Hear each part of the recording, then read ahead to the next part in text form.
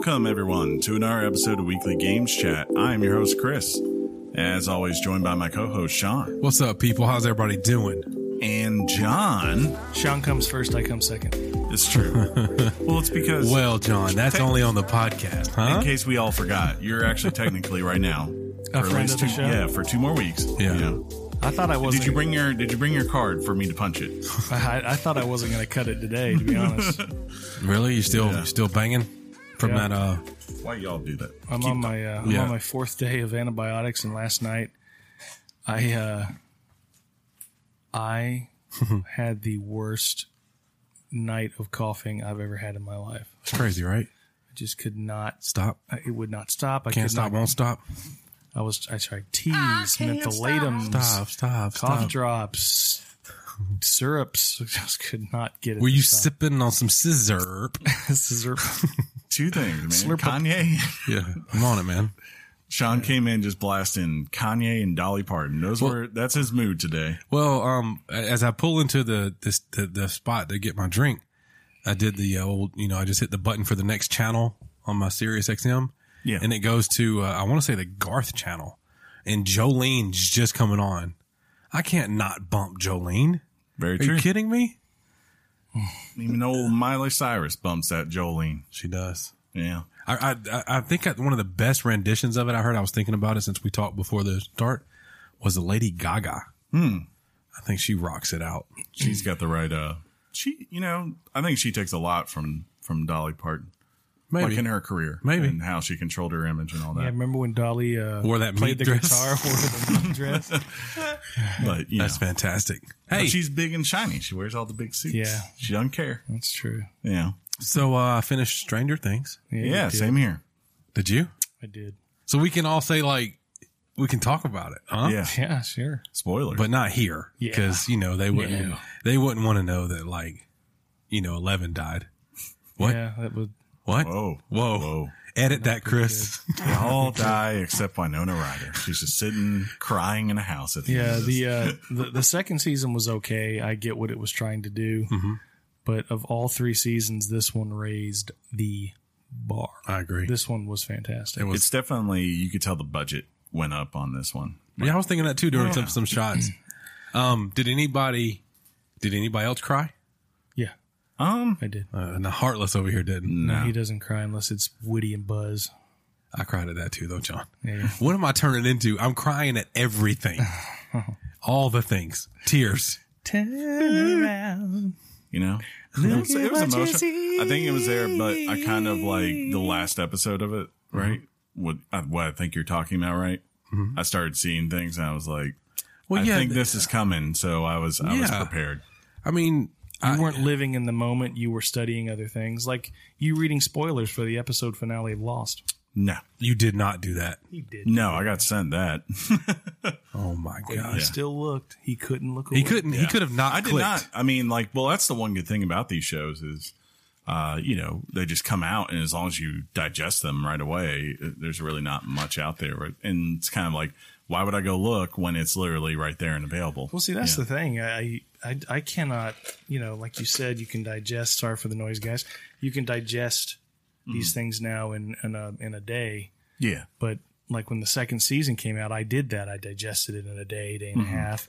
But then when the 3rd season came out, I had to watch the 2nd season again, because when you cram it like that, it's like studying for an exam and you're cramming the night before. Once you take that exam, it's gone.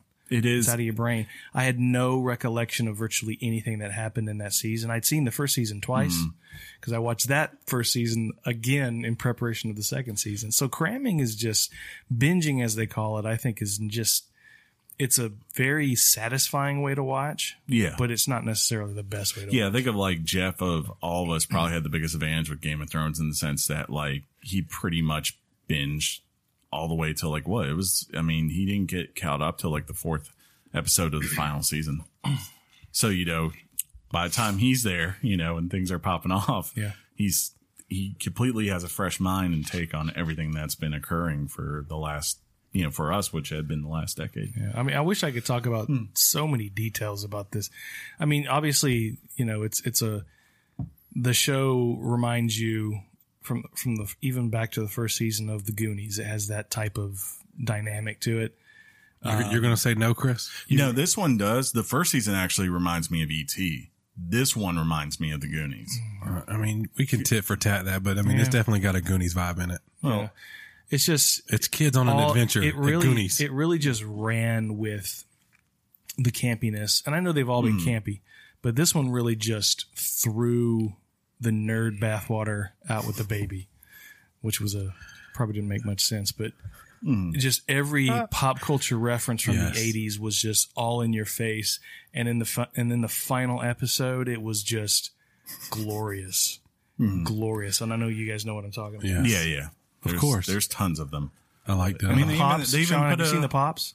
Yeah, they look great. I'm not, dude. So I bought the first season. I think I've said this on the air. If I haven't, I bought the first season pops, and then when I realized all the pops they were going to make for this, I hit the eject button.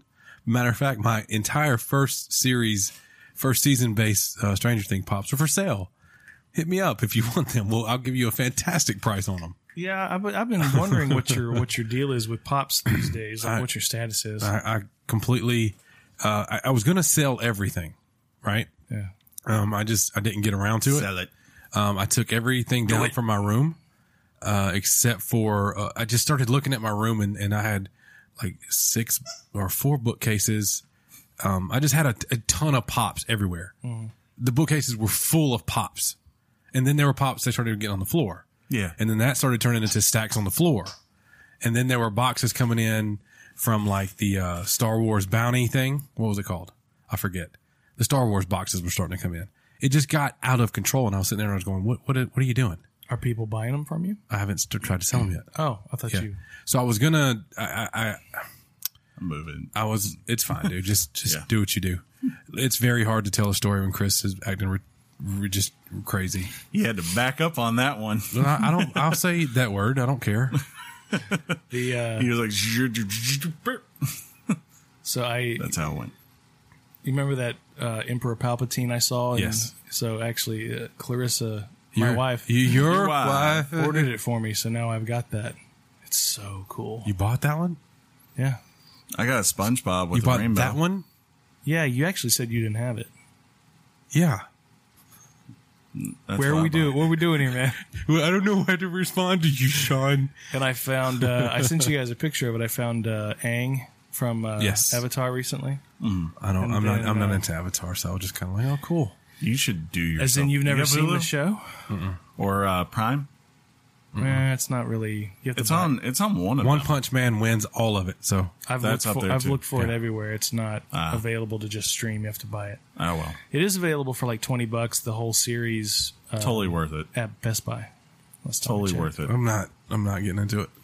You should actually get that for your daughter at some point, because children love that show, and it's perfect for her age right now.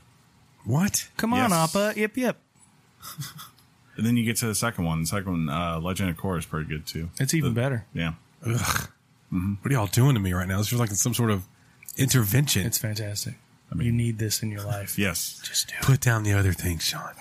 Put it right there with Horizon Zero Dawn. So how many pops would you say you have? I don't know. It's in the hundreds. I don't know. Yeah. Hundreds of hundreds. I don't know. There's, like the moving boxes you can get from like Home Depot. Sure. So I think there's 4 or 5 of those completely full upstairs. I still have 2 bookcases pretty much full of pops, and now, the random knickknack, like the Legend of Zelda Breath of the Wild collector's edition that came with the sword. That sword statue, that's up there, so then I'll have like a Zelda amiibo, but then right below it I'll have, I forget, or like Harry Potter pops, the original first series. There was like 8. So it goes from like Harry Potter over to Hagrid. I've got those on it, but I took them out the box. I'm starting to like actually do that, appreciate them. It's one of the dumbest things ever, because pops, you can literally open them and the box looks exactly like if you didn't open it. Yeah, pretty much. But people get them and sell them for hundreds of thousands of dollars, and you're like, what is going on? It's like even the rare ones, it's not like they come in some different type of packaging to help preserve it. Well, there's one that I've been looking at recently that I just think is a gorgeous pop. It's the Mysterio from Spider-Man. Oh, it's we saw that at It's really good. That's a real, that's what it's doing. Really, but seriously, really good looking pop. Yeah. Yeah. That was a solid Spider-Man movie. Pretty good. Yeah. That's like the best I could say. I'm like, I wasn't But overly blown away. You didn't like the first one either. No, I love the first one. First one's solid. You liked Homecoming. Oh yeah. I did. Oh, yeah. That's surprising. I really, really, really liked it. And the people that I know that like Marvel movies and you know that universe, that they're like, oh, that was okay Spider-Man. I'm like, I love that Spider-Man. It's fantastic. No, I liked it because it was a high school kid actually in high school. Yeah. Like high school kid in high school, yo. They haven't done that. Like they keep going like, hey, here's Tobey Maguire, who's like 30 something playing a high schooler in the first movie, or like then Andrew Garfield, who was in his mid 20s. Like, no, Tom Holland was like what, 17 when he did the first movie. So it made good sense. And like here coming back to this, it was like, okay, that's cool. I hope with the next one, they do move past high school and be like, okay, we've done 2 high school movies. Now let's see young Peter Parker in the world going. It's going to be called Spider-Man Senior Prom. Hey, let me ask you this though. Before you went to watch the movie, rumors were starting to break about something being in the second post-credit scene. Were you on? Yes. Okay. Don't spoil, because I still haven't seen it. It was one of those things where the reason why I knew was not because anyone directly said it, but because someone pointed out that someone was at the premiere, and they had noted he has not been at any of these premieres in recent memory. And it was just like, you start to do the math and you go like, maybe he's there for 5 seconds. I don't know. I didn't know, and it was a nice surprise still. I don't know what it is, but I hope, my number one hope. You haven't seen it? I have not seen it. So you guys know this, and this is not a spoiler for you people listening, unless it becomes true, or I have no idea. I pray that the thing that's in the second post-credit spoiler thing is Deadpool. It's the first post-credit. Well, whatever it is, I hope that Deadpool finally is going to be in a movie on this side of things. Though the second one is actually surprisingly important too, when you think about it. Like compared to what they usually do. I'm going to borrow a common criticism that you use that I think is an overhyped criticism. They didn't earn that. They did not earn that. I thought it was there because it just, to me, I was like, man, I can't say, I'll talk to you about it later because it's really hard to talk about that. I like post-credit scenes that have relevance. Instead of like Captain Marvel's post-credit scene where the cat pukes up the Tesseract. I'm like, just stop wasting my time with this crap. The worst was, I gotta go pee. I thought the worst was Ant and Wasp, where it was just like, here's that ant playing drums. Oh that like, kind of stuff. It just, I don't sit through. What is going on this side of the table? Right there. What are you guys doing? You don't want to know. Can we be professional? Can I just give this to Penny? No. But overall, I thought it was a very solid movie. I just had 2 gripes about it, but that's, other than that. I am hopeful, or part of me hopes, and I don't know, because it just hasn't been their trend lately. I want the next Spider-Man movie. A lot of these first 2 have big connections to the MCU, and things going on with them. I really would like the next one to just be primarily like, sure, it can be in the background, but I just want a straight up, doesn't really have, maybe there might be a thing or 2 in the background again that might have ties, but is straight up and primarily a Spider-Man movie. And that is how was this one? I don't you don't have to answer directly. My assumption is that this one is, it clearly in the preview showed that he's devastated from what happened in Endgame. So I feel like that thread was there. For sure. But he clearly went away to another place. Yeah, he's kind of like hiding from... don't say anything. Yeah. I will cut you. No, this isn't spoilers. This has all been teased, Huh? It's very teased. Like, he's coming out of this and he's struggling with the fact that, the guy he looked up to is gone, right? Yeah, and like... Well, that in itself could be a spoiler. But it's like... But... dealing with that idea of like, okay, he's gone, but like the world still has its problems, and like I'm still a kid. I want to do that? That's where it's coming from without going any further. I got that. I was like, I was totally fine with it because I'm like, how do you not address that coming out? What I'm saying is that should be all that it was, but you're implying like this movie still was tied into the MCU some kind of way, and that's going to surprise me because I didn't think that it would at all. I mean, yeah, there's still significant ties in there. Yeah, but do you think do you honestly think it's going to go away from the MCU at this point? Probably not. I mean, that's one of the things that's like weak, I think, sometimes with some of these movies is that it's this thing of like, we have these checklists of things that we have to get out of the way so that when we do the big combined thing, we've set all those pieces up where people can't go and like, where'd that come from? But the thing that maybe sometimes is a direct result of that is that you don't get maybe the best story you could have for the character that is on screen. Like Doctor Strange is a great example of that to me. Like that could have been a much better intro to Stephen Strange, but it was a lot fantastic. of it was a lot more about, we've got to set up all this stuff with the time stone and everything and its importance and its powers and what it can do, because it's going to play a big part. Chris, I had never known of Doctor Strange. I watched Doctor Strange. Sure. And I felt like everything was perfect. Yeah. But again, I love that movie. And I felt like I needed to know what the time stone was because I was a noob to Doctor Strange. Sure. I don't mind that being in there, but noob. I do have a public rant. Oh my God. Before I do that, I just wanted to let you guys know, because I know we're getting close to pivot time. Don't let me not rant. Okay. Okay. Yeah. Before, I did see one other movie this weekend, and it hit me hard because there was psychedelics in it. There was nature, and there was a festival, and all these things. And then there was also some really horrifying stuff in broad daylight. Midsummer, which came out, which is the dude. What's his name? Yeah, Ari Aster. Yeah. Right? He did Hereditary. Yeah.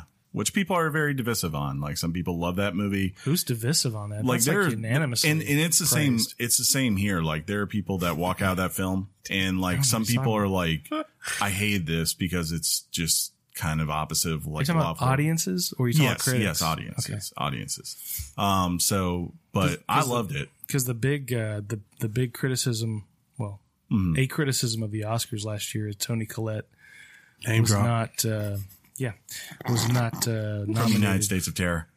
Double name drop. Is it Toni Collette? Yes, it is Toni Collette. It better be at this point. I tell you that much. Credit. Yeah, she wasn't nominated, but that's standard. I mean, horror has a problem getting into the Oscars. Your face has a problem. Like, unless you're Get Out and you do something that just truly surprises people in a way that, they're like, how do we not? But, yeah, this one is up there. And it's some of the best directing I've seen this year. Like, there are shots and transitions in this movie that I was just like, wow, that's very clever. So it's the best cinematography you've seen. Yeah, and directing. Sean? Yeah. You got something you need to get off your chest? Yeah. People are terrible. Yeah. I want anyone that listens to this podcast, if you see anyone doing what I've seen people posting on the internet recently, please Goldberg spear them. Are you talking about the Bluebell thing? Yes. I can't believe how terrible people have become. John, if you don't know what I'm talking about, so these videos are going kind of viral, if you will. Now the people are going to eventually get in trouble. There's a video of a lady in Walmart. She opens up a Bluebell container out of like the freezer section of Walmart and licks it, puts it back in the freezer section after putting the lid back on. I've now seen a video of a person going to the mouthwash in like a Walgreens or something, opening the mouthwash, gargling some mouthwash, spitting it back in, putting it back on the shelf. Yeah. I've now seen another video. At least the good thing with that is that it's going to be. Chris, at least there's a good thing with that. I've seen a dude, I want to say it's like at another Walmart-y type store. Yeah. Arizona tea comes in a gallon, opens the Arizona tea, spits in it, puts the lid back on, puts it on the shelf. Mm-hmm. And in each one of these videos, there's giggling and then there's a running away. Yeah. Now, who knows? I'm going to make the assumption they posted it because people are dumb. They post those videos. They think it's funny. They run away. The person that licked the Bluebell, I don't know the update on it, but the feds were looking for her because that is a felony. Yes. That's tampering like with a consumer product. it drives me like insane.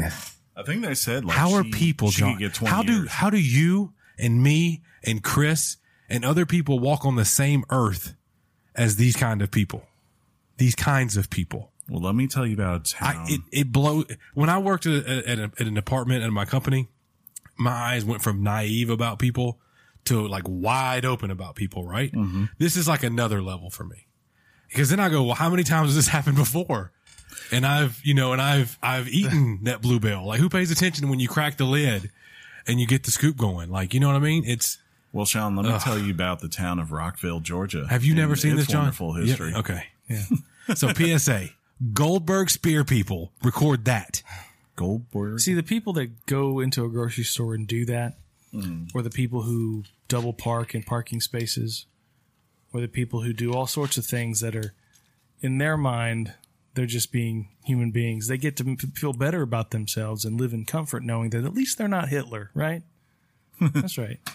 At least they're not Hitler. At least they're not Hitler. At least they're not Hitler. But that's a random one. But that's well, he was saying, but my point is, he was saying that one of the worst people ever. At least they're not that guy. My point is, they get to feel good knowing that they're not evil sons of guns, and they are evil sons of guns. That's terrible, isn't it? They're just completely. It's just. But Chris isn't worried about it because mouthwash is going to clean itself like beer. Well, I'm worried about it with the bluebell. I'm not worried. The fact that you're seeing it more and more, is almost.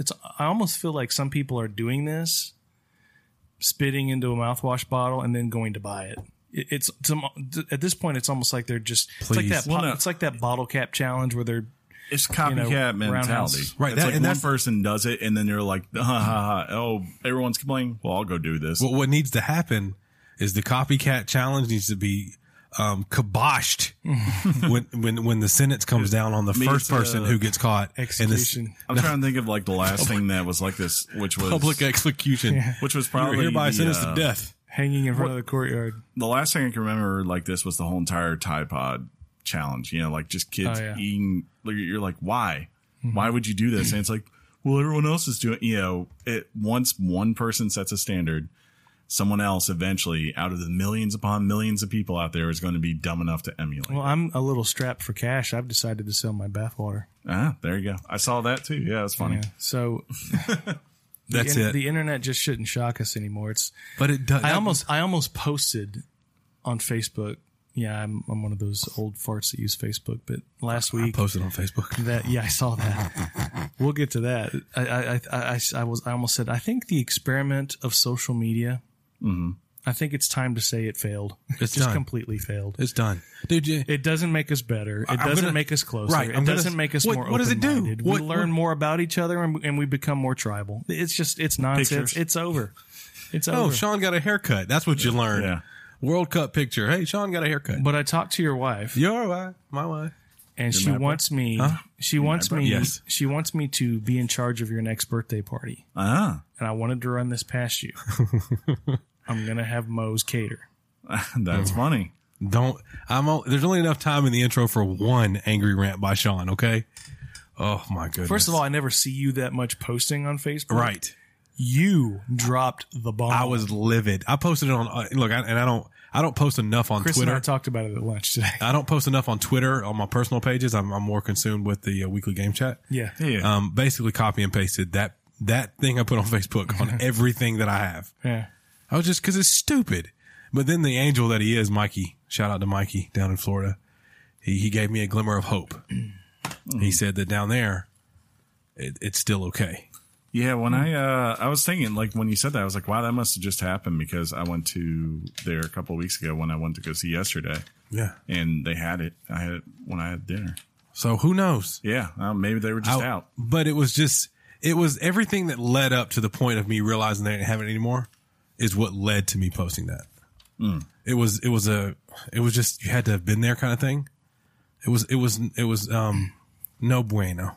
Because you never post on Facebook, I read every word. I'm like, why is he so pissed? Oh, okay. Anyways. Yeah. I'm done. In a world where you see on Facebook people venting about politics and who gets cast in movies right. and all these things, God. Here comes Sean Haywood venting about Moe's Southwestern Grill. That was about the thing where I'm like, when that went down with the movie thing this week, I was just like, I'm not surprised. And then I just, it's so hard. Yeah. I was like, I hate the internet. I just hate it. Well, the sad part is most people, it's one of those things where you don't think it's true where the people making the loudest voice aren't the majority. Oh no, for sure. I agree with that one. You know what I mean? Yeah. I mean, because as far as the population goes, the loudest people represent 1% of the Yeah. population. Mm-hmm. But we pretend that it's the majority yelling. right. I love your hat. John's rocking his Chattanooga. Something tells me when that movie comes out, if it's a good movie, it will do just fine. It's not going to do well. Yeah. It's not going to be good. Oh. I only say that because most of these Disney movies are just not good. John has said that the live action movies, you've said that before. But you say it's not going to do well. Oh, I probably do Yeah. well. I don't, that came out wrong. Yeah. Like Dumbo didn't do well, and it's still I think like number did 10. Dumbo do well? I mean, like it made like what was it, 350 million? Did it? That's not a drop in the. Was it a drop in the bucket for Disney? Flash in the pan, drop in the bucket, fish in a barrel. Not the same. poop in the I bowl. looked at the earlier today. I looked at the top 20 movies so far this year, grossing worldwide. Disney only has 5. Why would you do Right? that? They're slacking. They have 5 of the top 20, But they're just top five. Their 5 combined grossed more than the other 15 combined. Jeez. And they're about to have Lion King come out next week. And then Star Wars and Frozen later this year. It is ridiculous how much money they're Are making. we going to watch Lion King? I'm going to watch Lion King. That's next week. Yes, it is. My wife Your wife actually wants to go see that. I was like over the moon. I'm like, I would love for you to go to a movie with us. That would be amazing. John With who? Favreau. Well, me and Aiden. Oh, I thought you meant with us. I was about to get Yeah, excited. no. Well, I would love for you guys. Well, to you go. said it on air That's not true. during a recording, and I'd you love said for with you to the- go. Exactly. Thank you. Yeah, He's been very direct. Like, that's John true. doesn't want to go to a movie with me. And that's Well, fine. because you're It's tough, man. yeah. We have to stand outside and talk about it. That's the Every worst. time. Well, no, the worst of that is Tony. Tony is he is like, pretty Oh bad. my god. like me. I'll go to a movie. I have no problem. Like me and Aaron went to go see Dark Phoenix, and we stood outside for maybe 2 minutes, and then we were like, "All right, man, I'll see you later." Yeah, but the standing outside. Yeah. Let's just go to the car. yeah, that's true. Speaking of going to things, you guys want to go to the topic? That was rough. Yes, it's You know, like serviceable. when you have a perforated, did I say that right? Perforated piece of paper. Perforated. And you know it rips perfectly, right? But you mess it up. But you mess up that piece of paper being ripped. Well, as we're That's what just happened. going to the topic, I want the audience to be aware that I'm about to go tinkle. Oh, okay. Is that going to happen? Oh, okay. You do Go that, get your John. John Tinkle. You do that, John. My John Tinkle. Yes. All right. Well, let's pivot. Topic.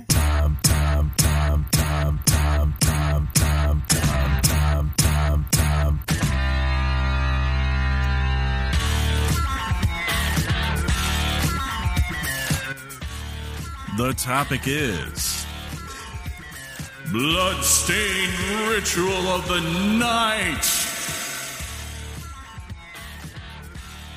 You love it when I do that. You feel the hairs on the back of your neck stand up. It's fine. I just can't wait for my birthday. Yeah, when is that? That's funny. That's an inside joke type thing, huh? Yeah. John.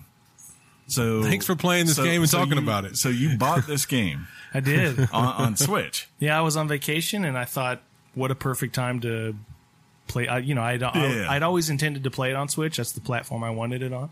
Because it's Castlevania. Yeah. And so the week before we went on vacation, I was able to pre-download it. Uh-huh. I like a good pre-download. Right? It's always a good thing. You got to be careful with that. And it's not pre-download. Because large I wasn't, game, right? No, it's not that large. That's what she said. So I went ahead and downloaded it because I wasn't sure how internet would be in different Airbnbs we'd be staying at. So Good idea. It would be ready to open up and I'd be, slaying demons and until my heart's content. Hey, John. Yeah. What system did you finish this game on? Xbox One. Ah. Ah. But I'll definitely unpack that. I wonder if there's a reason for that. Can you let him unpack it, Chris? Yeah. He's got notes. Yeah. What does he? I haven't heard anything. I see visual proof of notes. I kind of want to hold that comparison for the end as I'm sort of summing up the sum of all fears. No, dropping my Richard on the table, that kind of thing. That's a good book. So, it's an all right movie. All right movie. Yeah. Better book, right? So that's a lot of Jack Ryan. For anybody who's been sleeping under a rock over the past, I guess, 4 or 5 years, this Kickstarter was started by Koji Igarashi. That's nice. And he is the original developer director for Castlevania Symphony of the Night.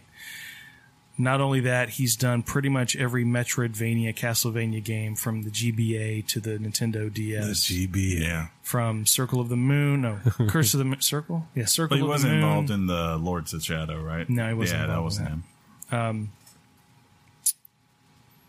Sorry to do. Yeah, that was old Danny derailed right there. Thanks, Chris. I just wanted to. I didn't know. So Kojima was involved in like the Kojima Lords of Shadow. The Kojima. I could see that. But according to what it's got his logo on the game. But apparently, what he did is he went in, talked to David Cox, the producer, signed a bunch of pictures, and went on about his business. That's the rumor. But that's what John wants to believe. No, I think that's what Colin actually said at one point.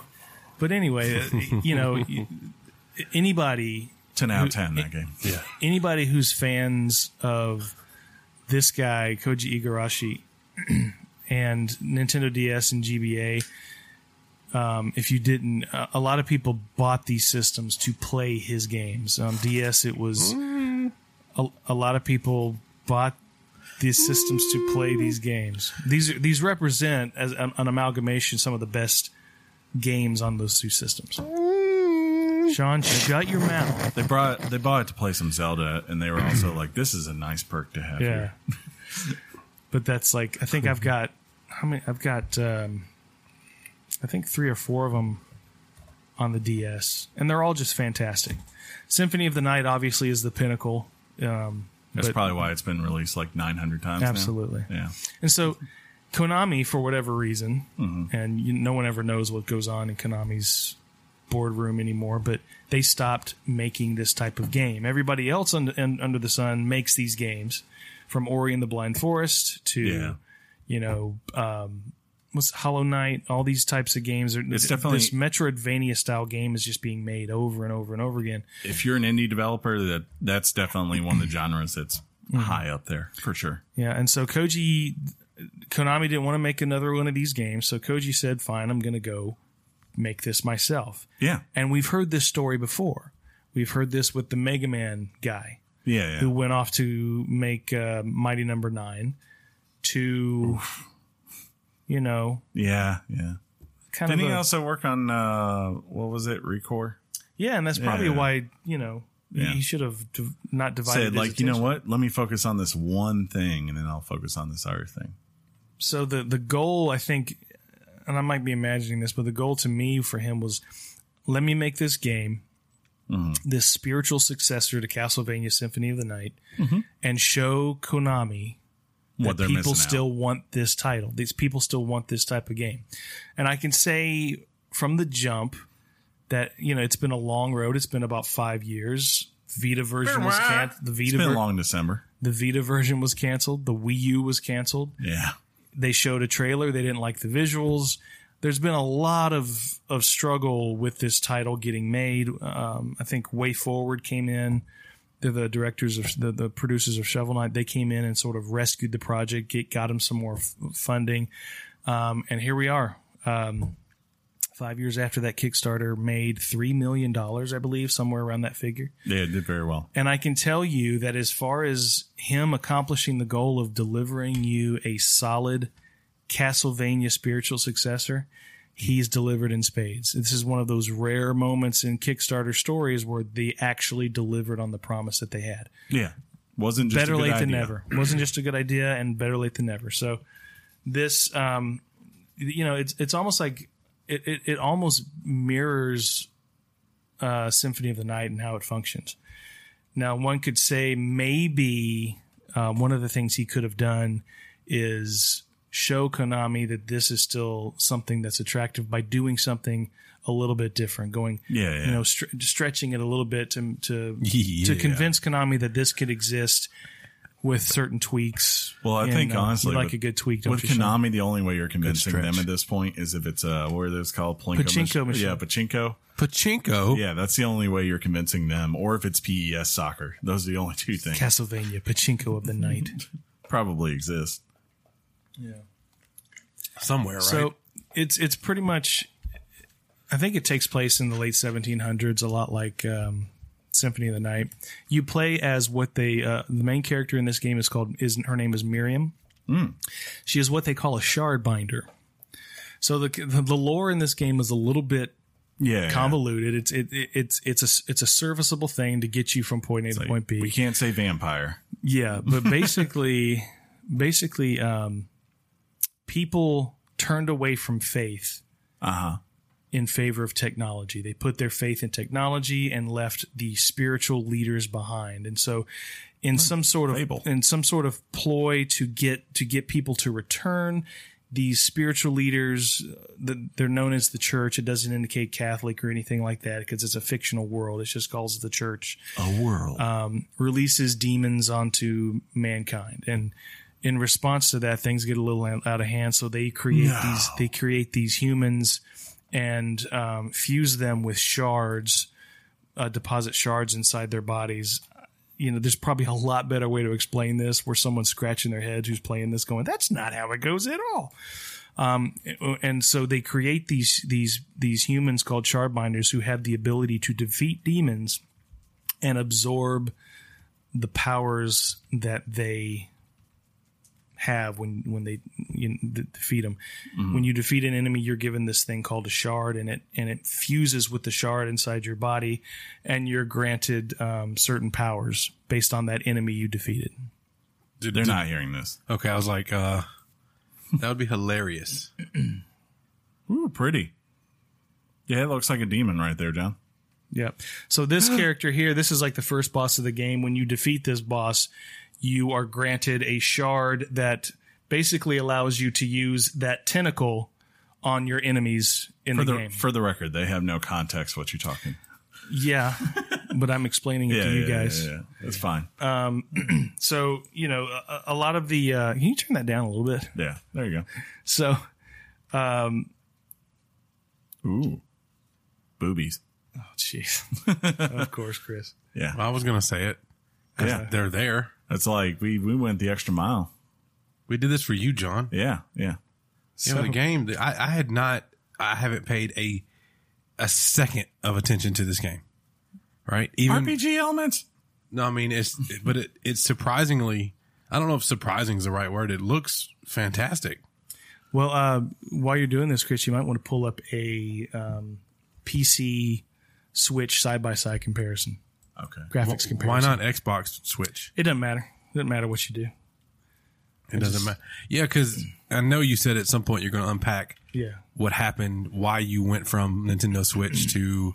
Here we go. Because you started on Switch, you went on vacation, you played it on the Switch. Mm-hmm. Last week when you talked about it to us after the show, you were not happy about the Switch. Not too thrilled. Yeah, not too thrilled. I mean, I've seen you happier about other things, John. Okay, so which one is which? This is PS4. That you is could tell Switch. right away. Jeez. PS4? Yeah, that is very muddy. No, that's not that bad. Y'all don't act that crazy. Sure, it's a little crisper. Yeah. I mean, but come on, dude. This is... That's not that bad. No, they do pretty well with focusing on the character, but watch the environments as this thing progresses. Yeah. Let's see. Look at all that. It's just... And look how chugged that is. Yeah, you can see, I can see the frame rate being slower on the Switch right away. See, what you saw here, you defeated an enemy and a shard shot out of the enemy and pretty much stabs your entire body and merges with the shard inside you. See, that was the PS4. backgrounds are pretty... You just don't have any of that gloss or sheen on it. Well, and I think, like, to John's point, the big thing, as he said, this isn't some very large game. You know, it's not like we're talking about, like, for instance, of course, Witcher is coming to Switch later this year, and obviously the way they're making it work is they've had to reduce the the resolution of the game, right? And I think people are okay with that because, one, if you're someone who has, already played this game, you're fine. You understand there's so much game in it, and it's such a large game regardless of what system you're on, that, you're getting your money's worth, right? What you're saying, yeah, because the game's already been played. It's already The Witcher 3. Exactly. And you're just going to be able to play it on the Switch. I don't think that I don't want to look at this as like a Switch bash though, because I don't think it's a Switch bash. I think it's a developer bash. If anything, it's like, look, dude, this is the we kind of jumped the gun a little bit, but that's fine. To me, it's the developer not taking advantage, just kind of crapping on the Switch. I'm telling you, the Switch version did not have to look this bad. This right. looks like an up-res 3DS game. And that's not good. So here's my question to you, John. How long, did you play this before you started going, something's wrong and maybe I should get this on another console? Was it when you started seeing the articles, where it was true that, or clear that the internet was complaining about this? Or was it you picked it up and, midnight hit and the game unlocked and you started playing the hell, It was not immediate, but I saw as I progressed into the game, the frame rate would drop about 15, 20 frames per second sometimes, and it's supposed to be locked at 30. Yeah. The input lag, and you can see it tested on YouTube. The input lag is terrible. It's not good, and I kept getting owned by enemies because the moment I hit the button to jump or avoid attacks, there'd be a second delay. There was just delay, and I kept getting owned. And as soon as I jumped on the Xbox, there was no more problem with that. You went back to John Rambo. So I played to my credit, I played 4 hours of this game on the Switch. Yeah. I gave it the old college try. And I think the sad part of it was we were looking at this, I don't know about how it's sold here in the United States. We'll find that out later this month, right? But the UK, they noted the fact that, the PS4 and Xbox versions came out about a week before the Switch version. Yeah. And that week it premiered, it only hit about 20 or something on the rankings. It jumped up to 11 the week of Switch's premiere, which meant that it was easily the best selling version of the game. People wanted this on the Switch. Yeah, I mean, and it makes sense because, as you said, Castlevania, something, especially old school Castlevania. While sure, people played a lot of Symphony of the Night on PS2, I think if you're going back to real PS1. Traditional, or I'm sorry, yeah, PS1. Most people think about Nintendo, so it makes a lot of sense that they would jump over to that system on this. And plus, who doesn't want to play this kind of game on the go, right? Yeah. I think it's why why Hollow Knight came to Switch before it came to PS4 or Xbox, And if you look at side-by-side comparisons of Hollow Knight on Switch and Xbox, it's crisp, it's clean. Is it a higher res? Absolutely. Yeah. You look at Shantae and the Pirate's Curse, they both look they're both pretty games, Yeah. So I'm not asking Switch to put out 4K because it's never said they're doing 4K. In fact, in handheld mode, this game runs on the Switch at 570p. 540. Yeah. And then docked at 720. Yeah. It's just inexcusable. Which it's supposed to be, I think, it's supposed to be that mobile, the Switch can do up to 720. Handheld. And then, yeah, that's what I mean, mobile. Sorry. And then when it's docked, it can do up to 1080. Yeah. So, But so, back to the gameplay. The fundamental core of this game is shards. Every enemy, and it doesn't do it every time you defeat an enemy, but every enemy has a chance of dropping a shard. Drop. And there are. I have played 14 hours on the Xbox. And you beat it, right? I technically beat it. Oh, okay. You got more things to do, but there's a lot of stuff to do. So the main story was finished. Solid? But as far what solid, what was solid story. Yeah, I mean, it's a device. It's a Castlevania game. Yeah, It's a device to get you to point A to point B. But as far as shards found, I found 40% of the shards available in the game. There's just a plethora of fundamental powers and abilities that you can use. And I've currently I use my primary shards are in my pants. That's fine. So there it is.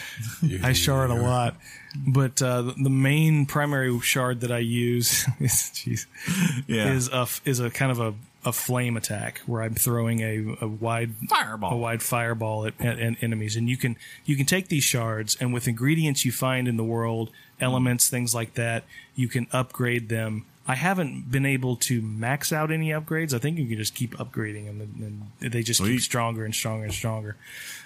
So definitely, water-based attacks with shard powers, like that tentacle attack from the first boss. You can have that ability. Yeah. Just all kinds of crazy stuff. A lot of the stuff are directional attacks. Some of them are passive attacks where they increase the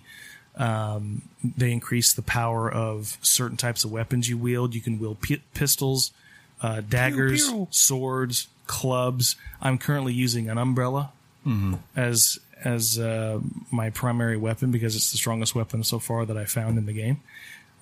So that's pretty much how the shards work. They're utilized to upgrade and enhance all your other tools.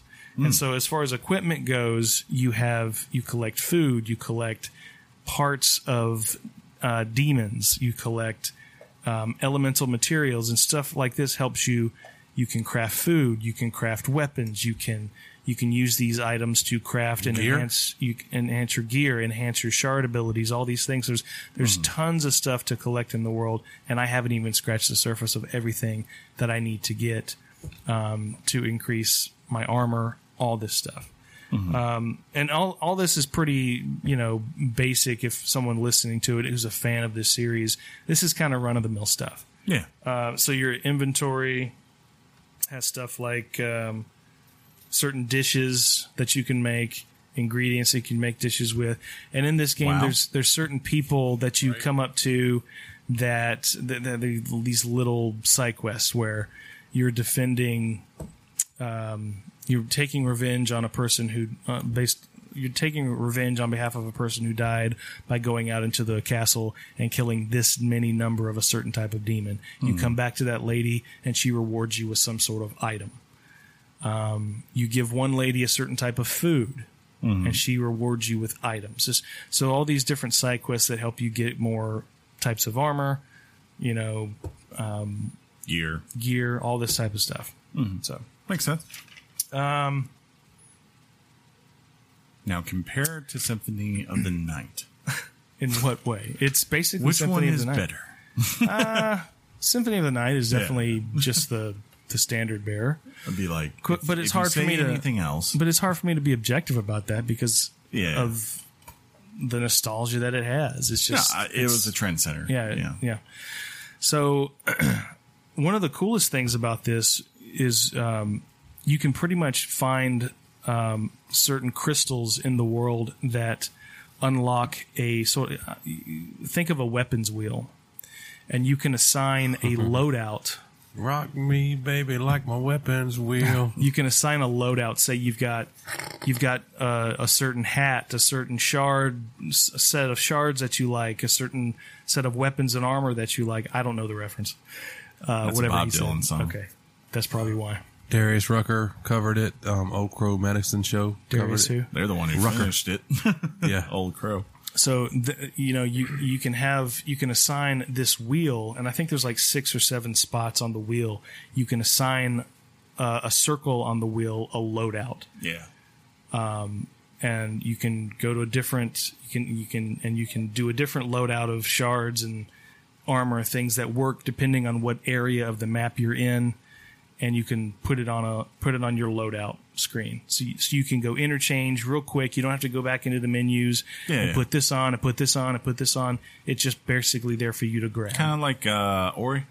right? Because I Ori don't had remember that. having a loadout for Ori. Well, Ori had that thing with the circle wheel where you'd hold down LB and then you could just switch between your abilities. Of what Well, that's a weapons wheel. Oh, okay. I'm talking about, it's a loadout, basically where you have this armor, this ring, this sword, this hat, this shard power, and you assign it to one spot. Gotcha. So you can switch from this one to, you can switch to different ones that have different loadouts, basically based on what area of the map you're in, what type of weapons are more suitable for the area, Gotcha. that kind of thing. So yeah, that's there's nothing too in depth about it. The main place where you upgrade everything is basically a hideout, a central location, a headquarters, if you will. Fast travel, Sean. Ooh, I know that's a big one for you. That's a John. John says necessity. Pretty decent. Decent. You walk into these rooms that have these stained glass mirrors. It took me a while to figure out what this was, but you basically have certain green rooms on the map that you can fast travel to by going into these rooms and jumping into the stained glass window and transporting to another area of the map. that makes complete sense. Yeah, absolutely. Does it, Chris? I don't think you meant that. But does it, John? In the context of the world, yeah. It works. Yeah. But there's save spaces where you save your game, you replenish your health and in your magic and things like that. And those are pretty steady So you and can't ready just save available. whenever? And you can't save whenever. Okay. It's Gotta definitely make it to a save Metroidvania. point, man. So yeah, that's pretty much that's pretty much how the game works. It's pretty straightforward. So just to further unpack what I went through to bring this game to you guys, as far as a Richard goes, Are we there yet?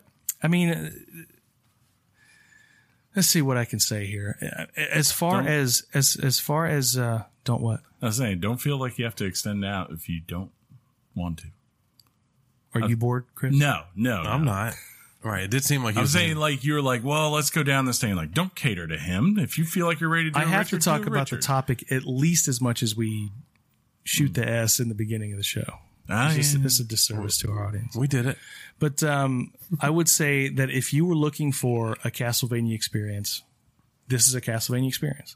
Is it a Metroidvania experience? Oh, yeah. Okay. It's a Metroidvania experience. I would say that while Igarashi was trying to make you appreciate the Castlevania Metroidvania series, what I think he did, hopefully intentionally, but I want more of this series. I think this series is cool.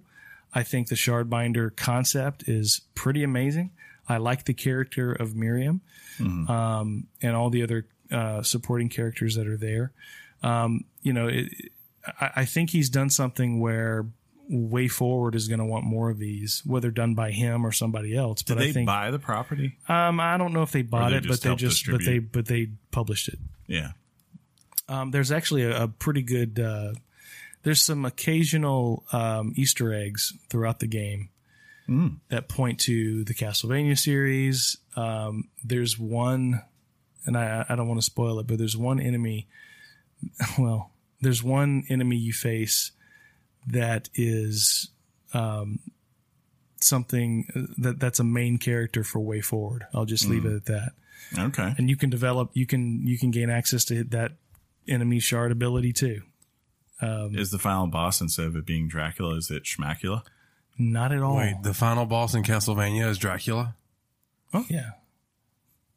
Come on, Sean. I've never played. I've never. But I think he knows that. I've never played Castlevania. Any of them. Yeah. It's called a character flaw. Yeah. In what way, John? Instead of Deckard, is there a Beckard? Or Deckard, whatever his name is? Is there a John Luke Picard? So I beat the final boss accidentally. Oh, okay. I was exploring. Accidentally? Well, I was exploring. They can go like, hey, And final boss. I was exploring, and I happened to just stumble into the final boss's Oh, that's cool. room. I beat the game. It didn't Credits rolled. No, there's no credits. It actually, because I didn't do everything, because I didn't complete the map, because I didn't do all the bosses, it said game over. Oh, that sucks. And it doesn't necessarily mean that you lost. I mean, it just like kicks you out to your last save point. Once it went back to the menu screen, there's an extra mode item in the menu where it had now unlocked. What I did was I unlocked boss rush mode. That's cool. But there's other things to unlock. I think this game has co-op. I just have to figure out how to unlock it. But this game, with as much area as I covered, many hours as I played, I've only covered 55% of the map. That's good. Not even 50% of the enemies have I even seen. So it's kind of a weird thing where I could just. I did not expect to find the boss last night. I was just. So in a sense, I can say, hey, I finished the game.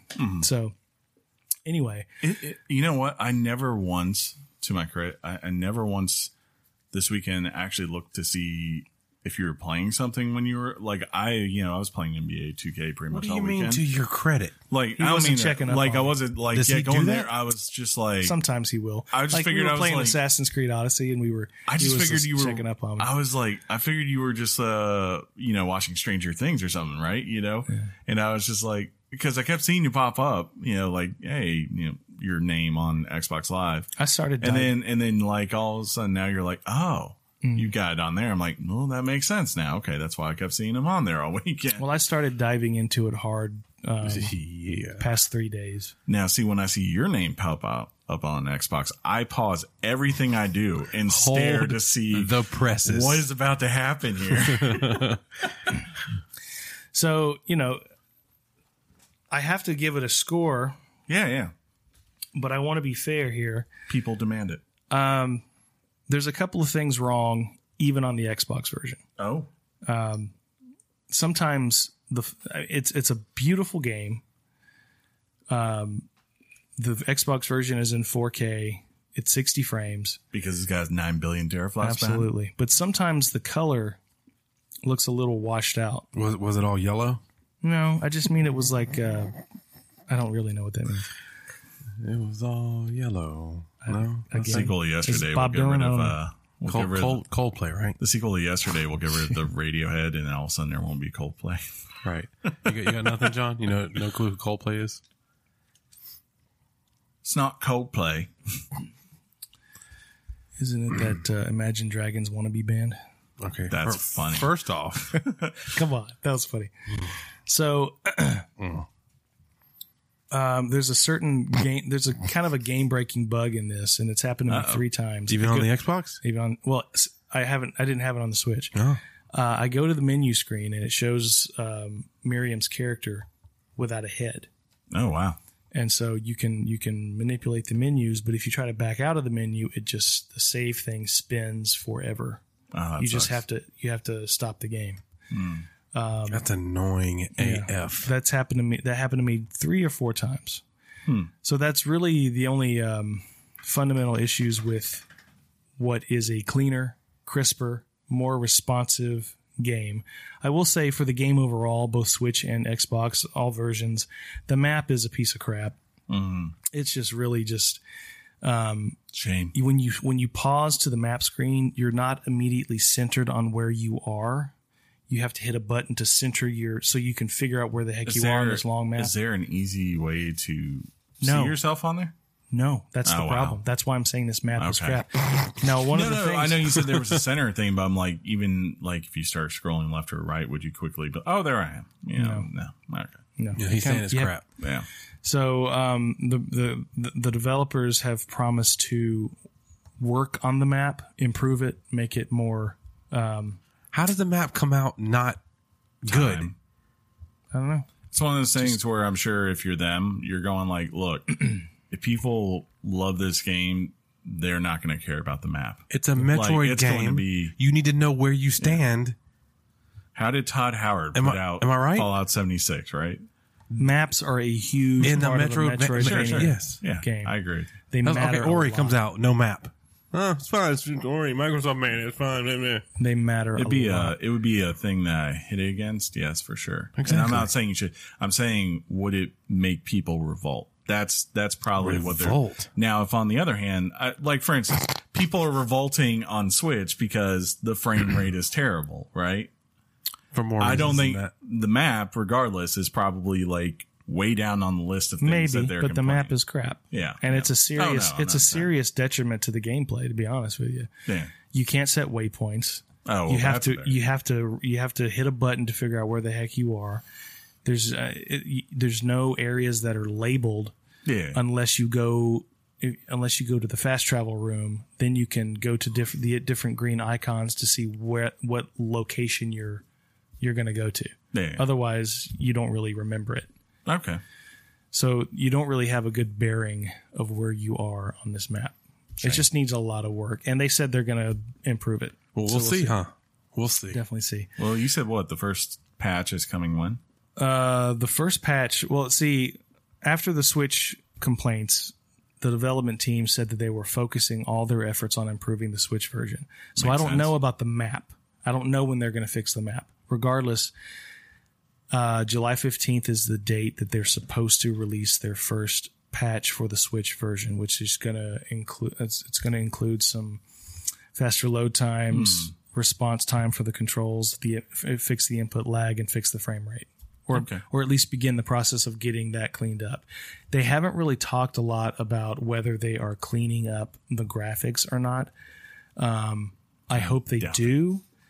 It's not a game.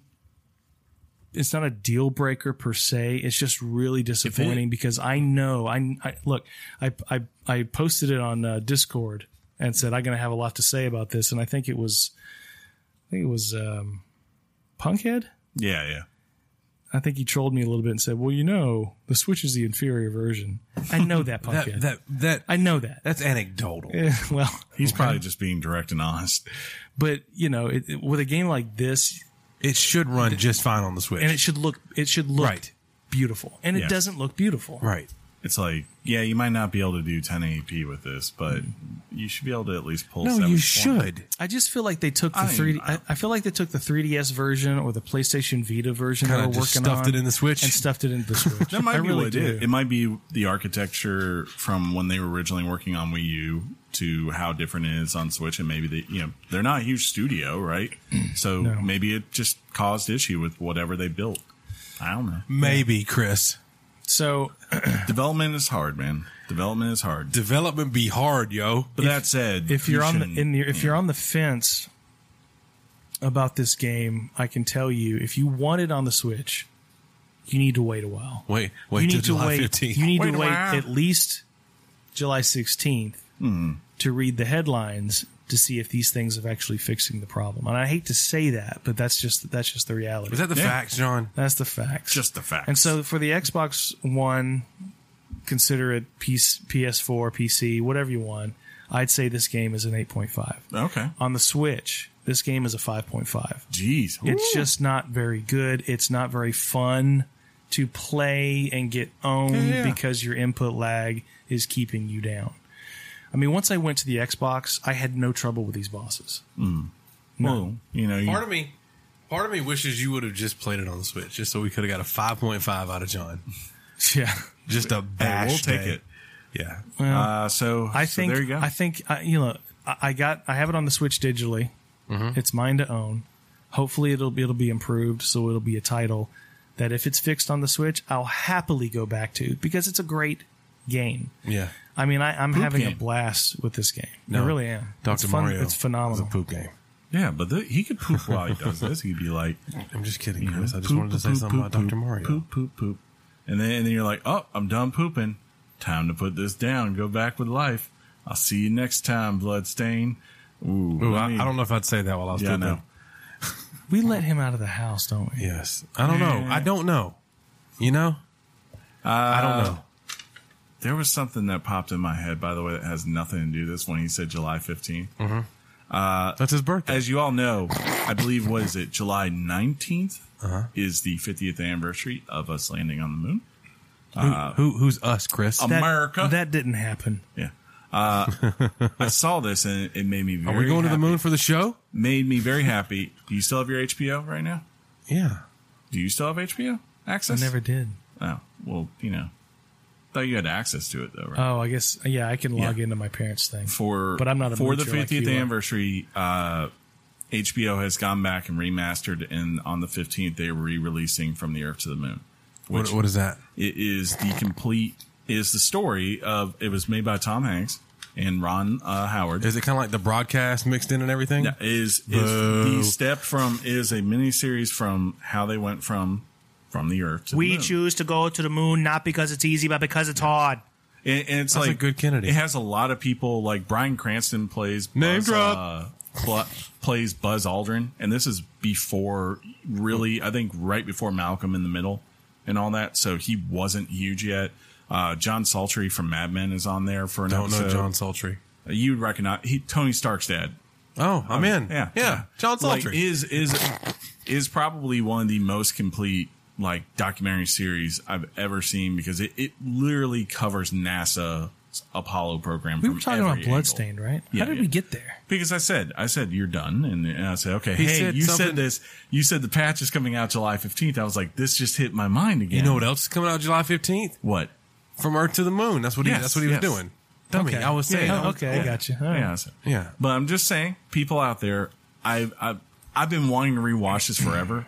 And the fact that it's coming back and it's been remastered to HD. You're excited? This is with Band of Brothers and Chernobyl. This is to me. So you're now you're reeling me in. Yes, that was a hook, line, and pull on that one, son.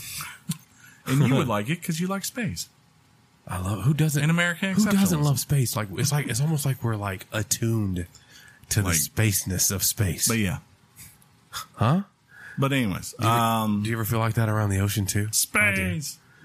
John hates the ocean. Do you guys want to pivot to some news? Sure, man. Let's do that. John, you have to say it too. Yes. Okay. Now we got it recorded. It's official. Yeah.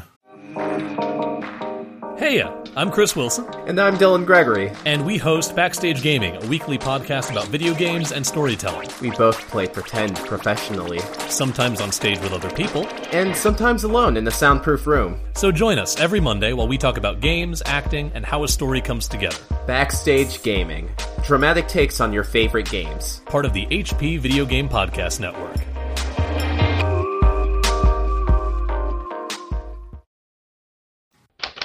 Hot off the press and straight to your ears.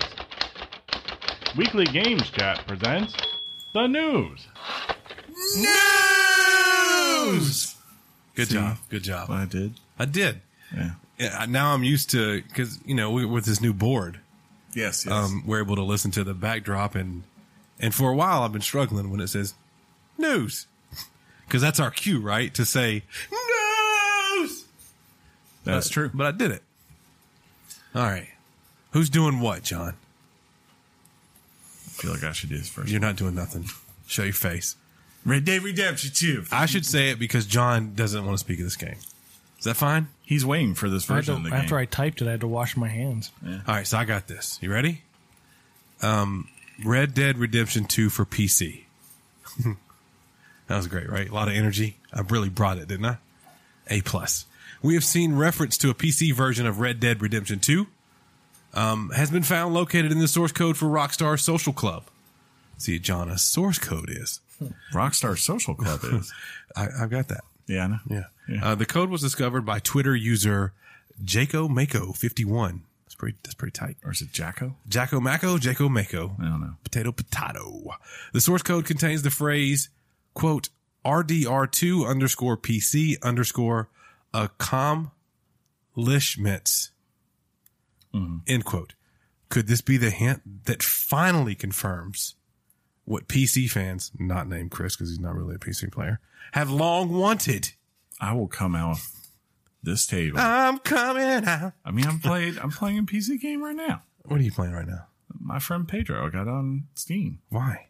Because I didn't want to get it on Switch. Why? Because I wanted to play it in 4K. Why? Because it's a pretty game. This could keep going, John. You know, if I was like a 7-year-old.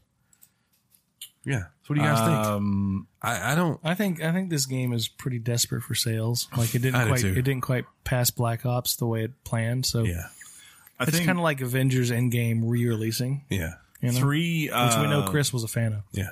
GTA 3 came out and eventually was ported to PC.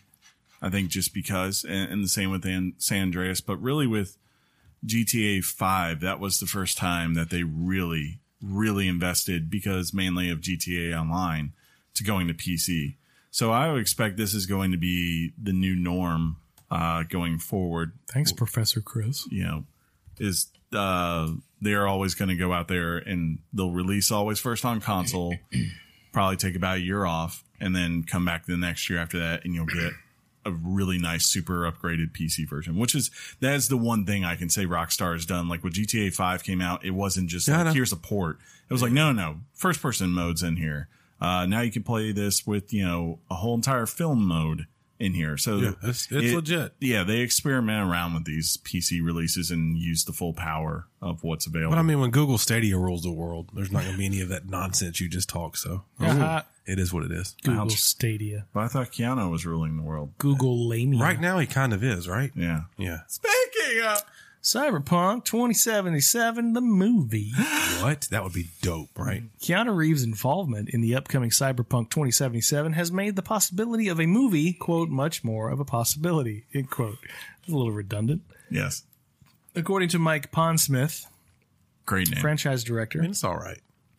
Quote, I can't really say anything on movie rights, but with Keanu Reeves being tied up in things, it's become much more of a possibility. How many times can I say possibility in this new segment? I don't know. Well, his vision for this film would be a more action-packed version of Blade Runner. Because we all know Blade Runner is boring. Stunk on ice, right? You shut your mouth. I want to say Cyberpunk 2077 is an anime originally.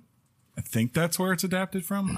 Do not quote me on that. I think it was a book. You just maybe it is. Maybe it is. And that's the thing about cyberpunk, the genre cyberpunk. Yeah. A lot of times it only really works in printed form. I mean, that's why people obviously this looks great. It also worked well for Detective Pikachu. And that movie was amazing. Like when they hit the main city, you're like, "What's up, Blade Runner?" Okay, dude, that city. I mean, that movie was great. Yes, cool. I'm just saying. Well, let's hope it happens. Starring Keanu Reeves. Yeah, who knows if he'll be old enough or young enough to still play that? But he's 50 years old. What? Yeah, he was great on 21 Jump Street. Interesting. Interesting. I really love Johnny Depp in what you call The Matrix, right? Fantastic. I was going to go Wild Stallion. That works Bill too. and Ted. That works. Hey, did you know that Weekly Games Chat said that there's going to be a Bill and Ted 3 that's starting? I knew that. I think it's filming. Yes. I've seen footage. I've seen photos of it filming. They showed Weekly Games what's his Chat name? Guys. Alex Winter. Someone caught a name picture. Drop. That's terrible. Okay, Bill, if that's what you want. Someone caught a picture of him wearing the Wild Stallion shirt on set. I think he might be directing it too. That'd be a tight shirt to get, right? Yes. We should do that. Yes, because we are Wild Stallion. Yeah. Hey, it's Sony's fault, by the way. Not for that Bill and Ted talk we just did. Ouch. But according to Konami, it was Sony's decision to pull Pro Evolution Soccer 2019 from July's PS Plus lineup. In a statement to Eurogamer, Konami stated, quote, this decision was made by SIE, and so please make it an inquiry to SIE. End quote. According to Sony, their quote is this. This was a decision we decided to make as a company, and we apologize for any inconvenience. That was their quote. The theory is that the change may have come due to Sony's marketing deal FIFA or with FIFA, with PS4 branding being applied to the end of FIFA 2020 trailers. The actual reasoning remains a mystery. Either way, I mean, yeah, it sucks. I would imagine most people that are interested in PES probably already own it. But if you're someone who, I would have downloaded it. If you're someone who are like, I just can't bring myself to pay $60 for something from Quantic Dream, because it's such a story-based thing.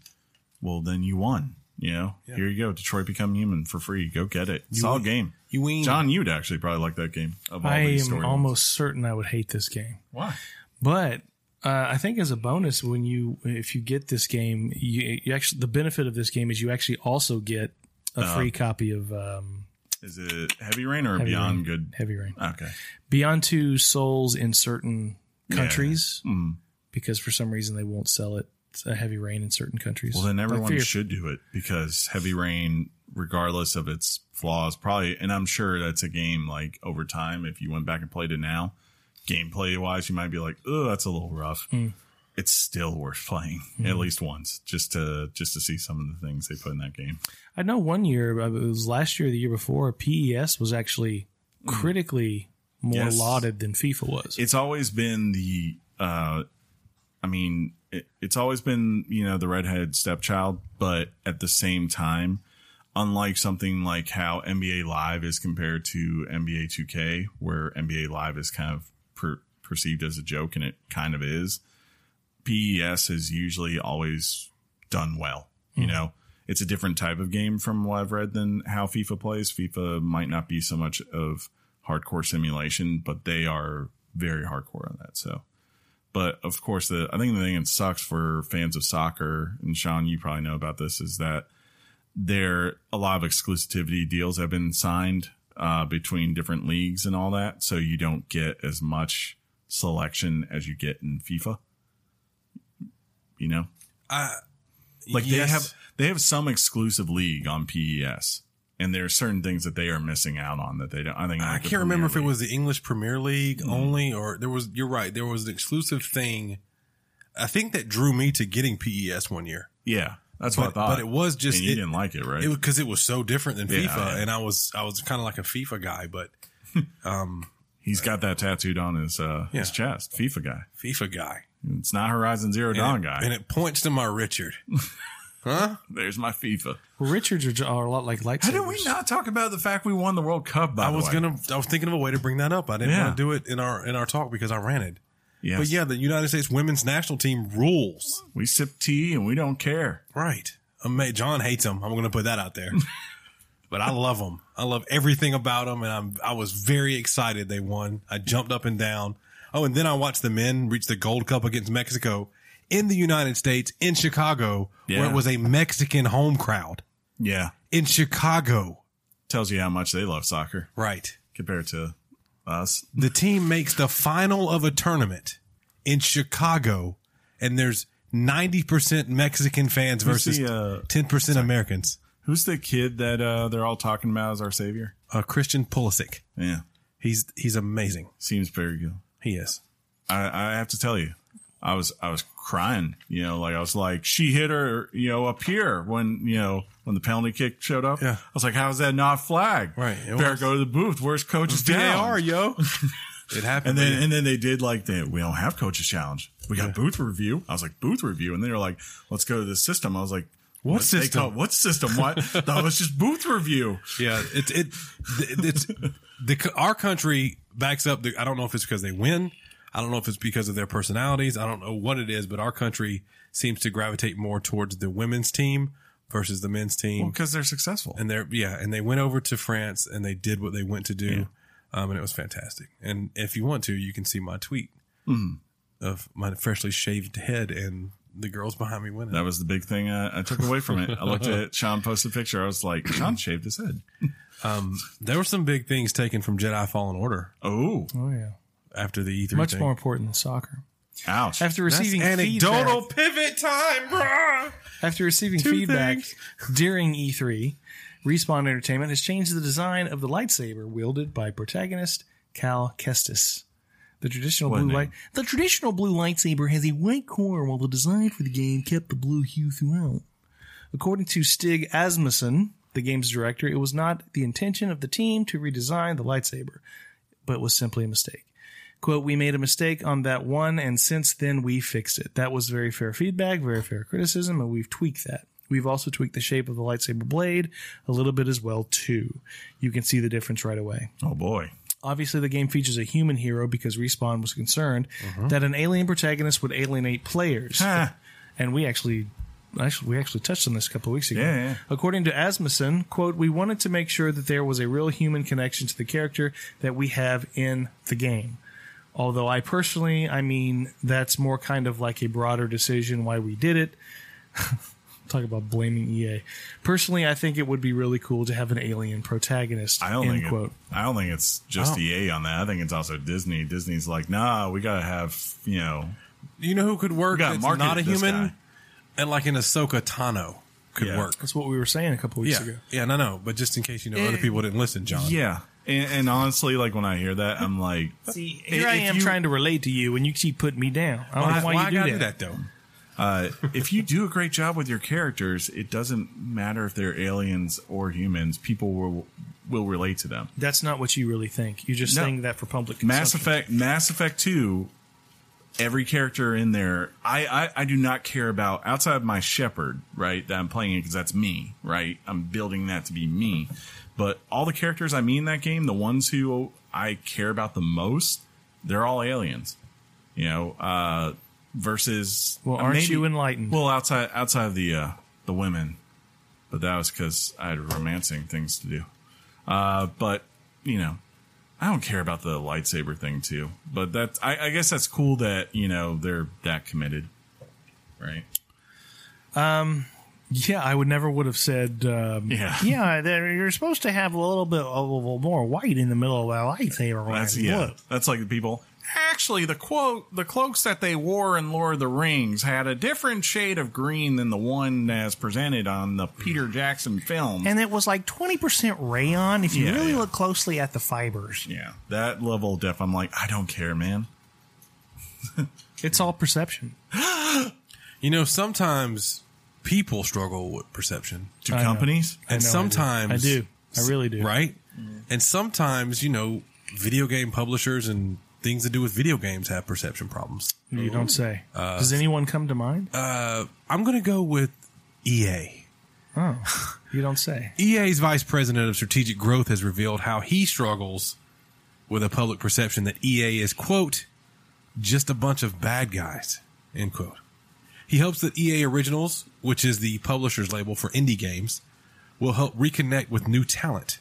According to Matt Bilby, his quote, 25 Bilbo Baggins? You should never 20 pause this. You shall not pass. 25 years at EA, and I still struggle with the external perception that we're just a bunch of bad guys. We love making and playing games and making other things. Unfortunately, when we make mistakes on games, the world knows about it because it's its size and scale. EA Originals is our opportunity to connect with that talent and those smaller ideas. Specifically, this was an interview kind of about what's that game called that you're no longer going to play? Sea of Solitude. Sea of Solitude. And look, I give them credit. Like, it is nice that they reach out. And, we played A Way Out last year. That's funny. That's funny, by the way. We like that they go out there and they reach out to these smaller developers and say, look, we're a major publishing arm. We'll publish your game for you and, give it an opportunity to maybe have amount of money behind it wouldn't otherwise, right? Yeah. But on the other hand, like, the perception they have is just more so, and I think the sad part is that EA used to be something that was seen as a very creative company in the early to mid 90s, and over time it became more of this corporate synergy, like just we acquire things after they're successful and then we just pump them out and we don't really develop and build our studios the way that, like once people buy out or you get bought out by EA, it feels like a lot of the teams leave and they go off and they form their own studios and you're left with these shells of companies of what they were previously. And then they fall apart and things like, Dead Space all of a sudden gets shelved or, even right now, someone who loves BioWare, I keep worrying. I'm like, how much longer do they have before someone says, no more? But, hopefully at some point they can get it together and maybe get a true vision, and make something unique that's just theirs again. Well, one of the things that's just eternally centered alongside EA, we talk about perception, the idea of loot boxes is thought of with EA. Yeah. Almost universally, you think of loot boxes, you think of EA. And that's unfortunate because, it's a standard practice across the industry. Yeah. And, EA has been pushed out front as that villain, that picture of what these loot boxes stand for. Mm-hmm. But to me, what loot boxes stand for is parent your children and leave loot boxes alone. I just had to get that out. I actually watched a thing recently, though, speaking of loot boxes, and it made me think of it in a different perspective. Chris, we can't talk about that on air. No, like where people who have I understood afterwards, like people who have a gambling problem, I totally understand it. Like, or they have just an addiction in general problem, right? Like, it's basically you go from, imagine someone has a drug addict, right? And they've been needing this drug forever, and they finally get clean, right? And they go to this place of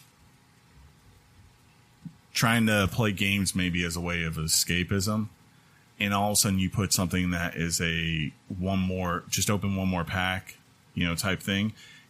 It hits back to addiction. And like I listened to a lot of testimonials from people saying basically how this affects them, especially gambling addiction, because they're like, they're saying like, look, I go to a casino and I will blow all my money and I will not care. And it takes years to get over that and a lot of control. And then you go and you play something like Call of Duty and you think you're past all that. And all of a sudden here's all these packs that, boxes you can get for random loot. And they just go like, people don't understand that it's not that you're like, you lack control or whatever, or that you just don't have discipline. It's like literally, no, you have a thing going on in your brain that just, it feeds that addiction. Like this gives you comfort right now. So you just keep going and going. And that is your new vice. That's your new thing that you keep pouring money into until one day someone like maybe, your wife or whatever looks at your credit card bill and goes, Jesus, what happened? Right. It gave me a very different perspective of it as far as that going on. I understand. I can see that. I can see that perspective, but do we need to eliminate a business practice to protect 2% of the population, as opposed to the rest of them who know how to control themselves and know that they're taking the risk know that risk might not pay off, but they're healthy, otherwise human beings. Well, maybe not, but the question is like more so, do you want an industry that is basically acting like this is the only way you can make money, when in turn it's like, but that's not true because you guys do generate a lot of money. It's like maybe there needs to be a focus of how to do it better, right? Like where you don't have to do that. Well, I see what you're saying. Yeah, but if we all really believe that, we'd stop buying loot boxes. Yeah, for sure. And the industry speaks, and we support loot boxes. This is a guy who buys NBA 2K every year, $60 game, and then promptly, does what I have to get my character to like level 75. What does that mean, Chris? Basically, your character in NBA 2K, when you start, what do you buy, Chris? I buy VC, right? And like that is the same thing in a way, as a loot box in a way. It's basically, here, pay us to get further along now. And I'm lucky that isn't something I consistently need to buy. Like it's a one-time buy and then it's done from there on out because I just don't need any more after that. But for people who play, especially Madden, FIFA, or my team in NBA 2K, it is a continual thing because every single week there's more exclusive cards that are only out for a limited time, and you have to go buy a random pack, which is basically a loot box, to see that you can get this thing right now. And they've been very honest, and there's been presentations done at conferences where marketing people very much come out and say like, look, your goal is to get whales. Like that's the goal, is to get someone who will come in and will give you, 200,000% more than the average person in terms of purchases. No, the life goal of a marketing person is to convince you you need something that you don't need. Exactly. But I'm saying for these, when it comes to these things, and I think the misperception is that it's just rich people who do it. I was like, that was kind of more, I think like, no, that's been the idea in a lot of people's heads, is that the whales are just rich, entitled people who are just paying for things out of, well, I have endless amounts of money. Who cares what I throw at it? And it's like, no, there is another side to this. There are people who are affected by this. And unfortunately, they don't have much of a voice because, how would you? No, right? The power of loot boxes is it's stimulating. Yeah. I bought Assassin's Creed Odyssey with Assassin's Creed Odyssey with the season pass, and a few weeks ago I spent $30 on skins because I wanted my character to have a flaming head with no pupils. I got that one too. Yeah, It's pretty cool. Awesome. The horse too. Yeah, I got the horse. Yeah. You should play that game. Yes. I don't want to play that game. You know what you should also play? Because it's getting a TV show. Is this me? Yeah, that's you. Okay. Yeah, I mean, I know you. Cuphead is. You guys just talked for 30 minutes and you forgot the rotation. It was 25 minutes. Cuphead gets a TV show. Cuphead is coming to Netflix. The series will be entitled The Cuphead Show. This is going to be so stupid. Like the game, the show will feature 1930s style animation. Vaudeville. It will also be hand drawn, though not entirely to paper. The animation will be done by Netflix's own in-house animation studio. Cuphead co-creator Chad Moldenhauer told IGN, quote, "We are not going to be animating this ourselves because it would never be finished," which I thought was funny. The idea will still be that every frame is hand-drawn. It's going to be hand-drawn, but digitally. Tradigital. That's funny. End quote. That's kind of what South Park does. But seeing as did you ever play any of it? No. Seeing as you played the game, what's the direction you can see for this? Well, I mean, you just take Cuphead and Mug Boy, I think that's his name, his sidekick, and you Mugman. Is it Mugman? Yeah, it's something like that. And you just go from there and just have them go on journeys in, kind of like this Sin City type way, and like they get into predicaments and they get out. I don't know. I mean, I don't know if it's a show you'll do. I don't know if it's like, that's the idea, is that the Cuphead and Mugman like make a deal with the devil type thing, and they're trying to buy their souls back. That's in the game, Chris. Yeah. So you could do that, and it would work for whether it's just a mini series. I don't know, or if it does well, then what if it's something like Castlevania and has nothing to do with anything? Could be that too. Castlevania has everything to do with everything. Yeah, it's terrible. The anime I still need to watch the on second Netflix. part. The game itself, overrated garbage. Stab you in the throat. And then the police came.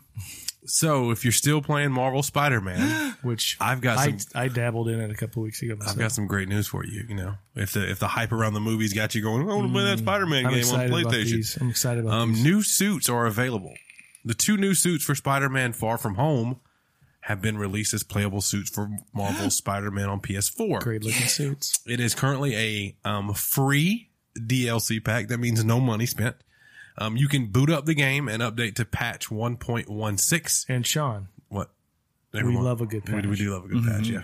Officially, every MCU suit is now available in the game, as well as Sam Raimi's suit and the Spider-Verse suit. I wonder if it's going to Enough about the suits. I wonder if it'll have its own unique power too. I don't know. I haven't seen the usually movie. Does. Yeah, they they all have their own unique It should thing. have, from what I gather, right? The Far From Home suit picks up from where the in-game suit left off with the arms and stuff coming out. No. Question. No? While we're on this, you know how the trailer had him in the diner in his mech suit standing with a bunch of cops? Is that in the movie? No, that's not. That's what I thought. I was like, because I went to the restroom at one point. 2 movies this month I've seen have in the past month have had this scene now where obviously this was a little bit smaller than the other one. The other one was in Yesterday, where they completely cut a character out of the film. But yeah, that kind of sucked. I was like, oh, I guess they just didn't have time to joke around with cops. Sean, do you have a favorite Spider-Man costume for Marvel Spider-Man? Probably just the one for the game with the white trim, the classic. The one for the game that they show on the box art. I love it, and I think it's because of the pop of the white color. It's a cool suit. Christopher? Do you think it's okay to spoil the suits at this point? Yeah, I think so. Yeah, the later ones. My favorite one is the one where it's a cell shaded homage to the actual comics and the animated series. You know what I'm talking about. That's my favorite. It literally. I've seen that suit. That's a dope suit. Yeah, it was really funny. It's the one. It doesn't fit with the rest of the world. It's so great though, but it's so beautiful, and especially when you use the photo mode. That's my favorite one too. Yes. All right, Miyamoto. Who talks online? We would like to play.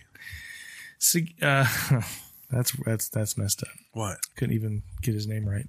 Me, of all people. Yeah. Shigeru Miyamoto has contested. That's the guy. I mean, that's the guy. I'm just going to read this and let Chris go. No, this better not turn into that thing. It's not. Has contested that Nintendo has fallen behind on technology such as online networks and virtual reality. He's popping his knuckles. Quote, this is my last time on the show, guys, because me and Chris are about to go at it. We have not fallen behind with either VR or network services. We worked on them from the very beginning and have been experimenting with them in a variety of ways. In that time, we have objectively evaluated whether they actually follow our consumers. Allow our consumers to have an enjoyable play experience and whether we can operate them at an appropriate cost. Because we don't publicize this until we release a product, it may look like we're falling behind. End quote. Regarding cloud gaming, Miyamoto stated, quote, I think that cloud gaming will become more widespread in the future, but I have no doubt that there will continue to be games that are fun because they are running locally and not on the cloud. End quote. Let me ask everyone here. Did I miss the update where I can start a party in my Switch and talk with all my friends regardless with what game they're playing without having to go to Discord? Because guess what? If you can't do that, you're behind everyone else. I don't care. So the PC's behind everyone else then? PC, no, I can do that. Okay. PC isn't a brand. PC is a personal computer. It's a platform that people play on, and they go to the same places you just said that you go for your Nintendo Switch. But it's also on my PC. To me, in this article, the biggest thing he said is because we don't publicize until we release a product, it may look like we're falling behind. But they have. The people at Nintendo, man, we can sit here and argue all day about, and I'm one of those who say the current model that they're doing for online sucks. They've come a long way from where they were. Yes. I think they're bending some to what the consumer wants, but I also know that like the article says, it's gotta make sense to them as a company from an appropriate cost level, from everything, from making sure that the player has the best experience they can on their games. And if it doesn't, Nintendo doesn't usually budge. Yeah. It's their detriment. Well, to me, I mean, it could, in some cases, it's a detriment. You're absolutely right. But even here, there was a Mario Maker came out and it had online problems. That's a major game for them. That is not huge. It's a 2.8 or no, I'm sorry. It was a 6.8 gig game. That's not a huge game. Remind me of the major problem. There's a lot of lag issues on the online. On the online co-op, co-op. It just didn't run smoothly. I don't know if there's been an update to fix it.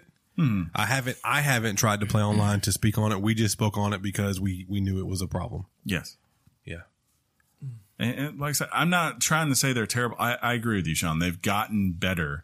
But when he says we're not falling behind, but you have, you're trying to catch up. That's cool. You're trying to catch up, but you are, VR, that's a little bit different. I'll trust them on that because, to be fair, Microsoft doesn't have a VR product out. They were the first working on VR. Yeah, back in 1994. And it blew up in their face. Well, and I'll give you an update on their current VR with Nintendo Labo VR because I'm building that with Tinley. But network services, they are, at least right now, they are behind. Yeah, they're number 3 out of 3 for sure. There's no question.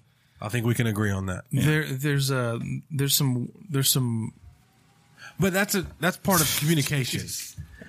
When you play Mario Kart one of these days online or Splatoon online, the network itself is fine. The online network for playing and competing is fine. Yes, it's on par of what was on Xbox 360. I'll give you no.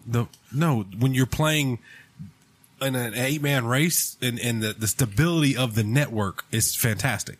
That's what I'm trying to say. Yeah. Well, the phrase, you speak now. The phrase falling behind denotes a deliberateness. Sure. As if to say, Nintendo, you hear the phrase Nintendo marches to the beat of its own drum. Yes. Falling behind denotes the idea that we're ignorant to the trends of what's going on in the gaming community. And I think it's clear that Nintendo is not ignorant to the gaming trends that their competitors adopt. So I think what Miyamoto means with falling behind is he knows what everybody else is doing. We're just choosing not to really adopt it in the same way. You would call it, this service is not as good. That's fair enough, but it's not technically the idea of falling behind. Falling behind means that you're putting all your resources into doing something as best you can, and it's not really cutting it. And that's not what I just don't think that's what the case is here. There's always a lost in translation thing with these types of things. I think Miyamoto is talking about we're doing the things we want to do for the system we have. It's PR speak. It's that's what this is. I'm going to give you a T-shirt that says PR speak on it. Yes, but it is. It's him trying to say, how do I say this without having a negative in here? And there's a lot of that. Like even when he's talking about cloud gaming there, it's like it's obvious they're behind because we haven't heard a peep anywhere. You know, there's things that leak all the time with Nintendo, just like there are with Xbox and Sony. It's just part of the industry, right? But you're not hearing anything about them in cloud gaming right now. Now, maybe tomorrow they come out and they're the ones who announce a partnership with Microsoft. Whenever Nintendo would say over the past decade, we're not competing with Microsoft and Sony, everyone in the industry would call BS on that. When in fact, recently, it was deemed through a statement through PlayStation recently, they said, we don't consider Nintendo our competitor. Sure. And everybody just glossed over it. Yeah, like it was So it's BS when Nintendo says it, but it's acute and shrewd and knowledgeable when PlayStation says it. That's all I'm saying here. They don't view falling behind. How do you fall behind with people you're not competing with to begin with? That's what I think is being lost in translation with what Miyamoto is trying to convey. And that's all I got to say. Yeah. It's fine. We're going to leave it there. Everybody good with that? Yeah. They're falling behind. He's got to get it in. He does. They're falling behind. He's got to get it in. But we enjoy our Nintendo Switches, don't we, John? Oh. Except for that Bloodstained game. You know, I enjoy. All right. I like a good Bloodstained. Do you know what? Do you know what I enjoy doing every week? What's that? Finally this week. I still think you should go more like Pony on it. Finally this week. Yeah. I think that just works better. That's just my 2 cents. But that's the way I always do it. It's not. I do the higher one, and then you just started doing it. No, because I used to go finally this week. Finally. Yeah, this week. we quit doing that, John. We hung that up. You hung it up. Been gone a while. Yeah, it is what it is. I'm excited about this one. Right? So this is fantastic. Nike is getting N64 sneakers. That's right. There is a Nike Air Max 97 shoe, which is a fantastic shoe, that draws inspiration from Nintendo 64. It is not officially named for legal reasons, obviously. The shoe even goes so far as to copy the Nintendo logo with Air Max written in its place, but with the same design and font. There are also power and reset buttons on the tongue and a modified ESRB logo on the insoles. They are releasing before the end of the summer. And if my friends love me, they will make sure I get a pair of these. Good luck. They will be priced at $160. I love that they do this, but at the same time, unless you're a sneakerhead for real. Like I remember a guy we worked with, friend Brandon. Yeah. He wanted the Nike Spider-Man's ones they put out from Into the Spider-Verse. And as soon as it was like releasing at 11 o'clock that day, and he was just sitting there refreshing. He hit refresh one time. Sold out. Saw the button pop up, buy now, hit buy, and it said sold out. Yeah. Sorry, this item's no longer available.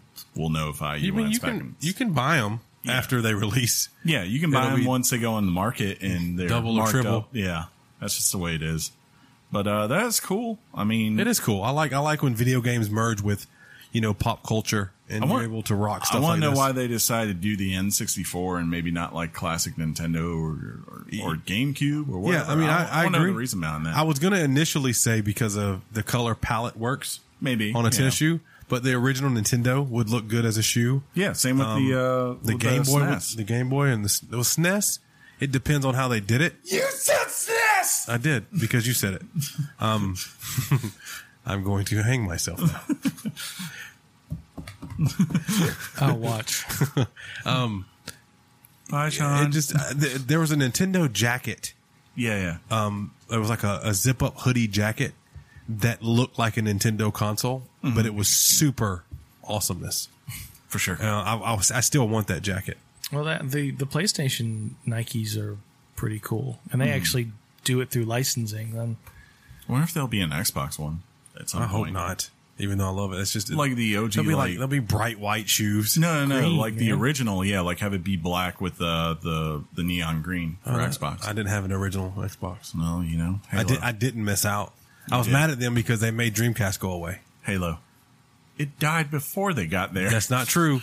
I remember having a Dreamcast, playing Crazy Taxi like the happy teenager I was. Yeah. When Mike Slade comes in and goes, "Hey, this thing's dying. They're making this thing called an Xbox."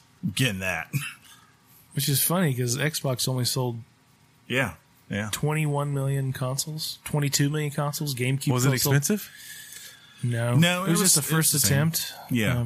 People weren't sure yet. It was one of those things. I didn't have it at first. The way I got into Xbox was I went home for The holidays? it was my freshman year in college. I went home for the holidays and I came back and the guy who was in the dorm room next to me got an Xbox for Christmas. And then he's like, "Hey, you want to play this thing called Halo?" And then I stopped going to class as much. And girls never existed again. Yeah. I was like, Hey, look during at a college girl time. and you just be like, ew. I'm going to play Halo. I'm Master Chief. Look at me. I don't want your. I've got another box I want.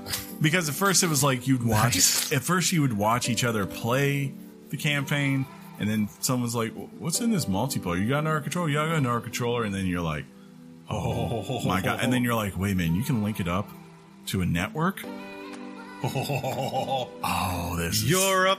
And then nerd. you'd have one team in one room and the other team in the other room, and No you just one likes and you. there'd be this quietness on the floor, and all of a sudden you just hear "son of a." Biscuit. Yeah, Son of it was a biscuit. awesome. I You miss guys want those some days. pasta? Oh, pasta. Where can we get some pasta for dinner? I know what John wants. Smell it, man. It smells Do amazing. you know what you want, John? You want to wrap this up. Never. Just to be safe. Oh.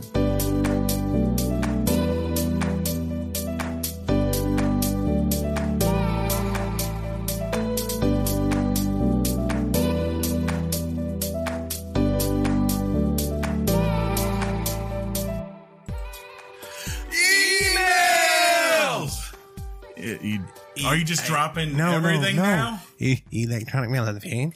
I'm beginning to doubt your commitment. If you want to, but I'm not doubting the commitment of our listeners, because if you want to write your thoughts and opinions in, Thoughts and prayers. you can write them to weeklygameschat@gmail.com. That's weeklygameschat@gmail.com. Just like 3 people did this week, including TJ. He writes in and says, "My apologies in advance for this topic." Ooh. Yeah. A known YouTuber by the name of Itka. I think Atika. Yeah, Atika. I'm sorry. It's okay. Recently passed. It was an unfortunate event. For a touch more personal context, I am actually not a fan of Itka's, right? Atika. I'm sorry. I'm terrible at this. I didn't find his videos appealing or entertaining. What's been more uncomfortable for me, however, are the reactions and content that have come from his untimely passing. Other YouTubers are posting compilations of his reactions, which feel like an attempt to gather more views. Twitter users replying to the announcement of his death to condemn people for not taking mental health issues seriously. People creating products such as custom Joy-Cons to honor him. This isn't the first time I've seen something like this, and it's beginning to become disturbing. I'd like to hear your thoughts on this topic. How would your team feel if someone used your content in such a manner? Thank you, as always, for addressing deeper subjects with controlled passion. Yeah. Yeah, that's a hard one, because on one hand, I'm sure people know him. Yeah, I'm going to address what he said about us. I mean, we create content for our fans, and if something happened where we weren't here, I don't know how I'd feel if they were using us to gain more attention or, more followers, or which in turn generates more money for them. And that's what he's saying is happening. They're using, and I did read about the passing of this YouTuber, and it kind of was over the news, and it does suck. So I don't know how I'd feel, because on one hand, I'm like, it's our fans, let them do what they want. Sure. But on the other hand, I'm like, well, we did work hard to create whatever brand we have. Is this a gamer YouTuber? Mm-hmm. Yeah. It's hard to say. To me, I'm not shocked, just because I think it is the nature of YouTube and like Twitch. Not so much with death, but recently, of course, Dr. Disrespect got banned, then came back. And of course, for like the 3 days prior to him coming back, he hyped up his return. Like he knew his ban was coming off, and he was like going to hype this up. And sure enough, when he comes back, he gets like a ton of viewers, right? And like on one hand, you think like, well, you know, what's the punishment really? If all it meant was that like you're going to take a 2-week break and then now Twitch and you are going to make a ton of money off of this, right? And it's the same thing here. It's like there's not going to be any punishment for someone putting out this stuff. All it's going to mean is potential ad revenue, as you said, which kind of sucks. But that's the naming in the name of their trade, you know, is attention and taking whatever's happening in the moment and using it to transfer it in clicks. I would just say it's up to you as a viewer to decide if it's something you want to give it into and, you know, click. And you have to, once you do, you have to understand that you're supporting that.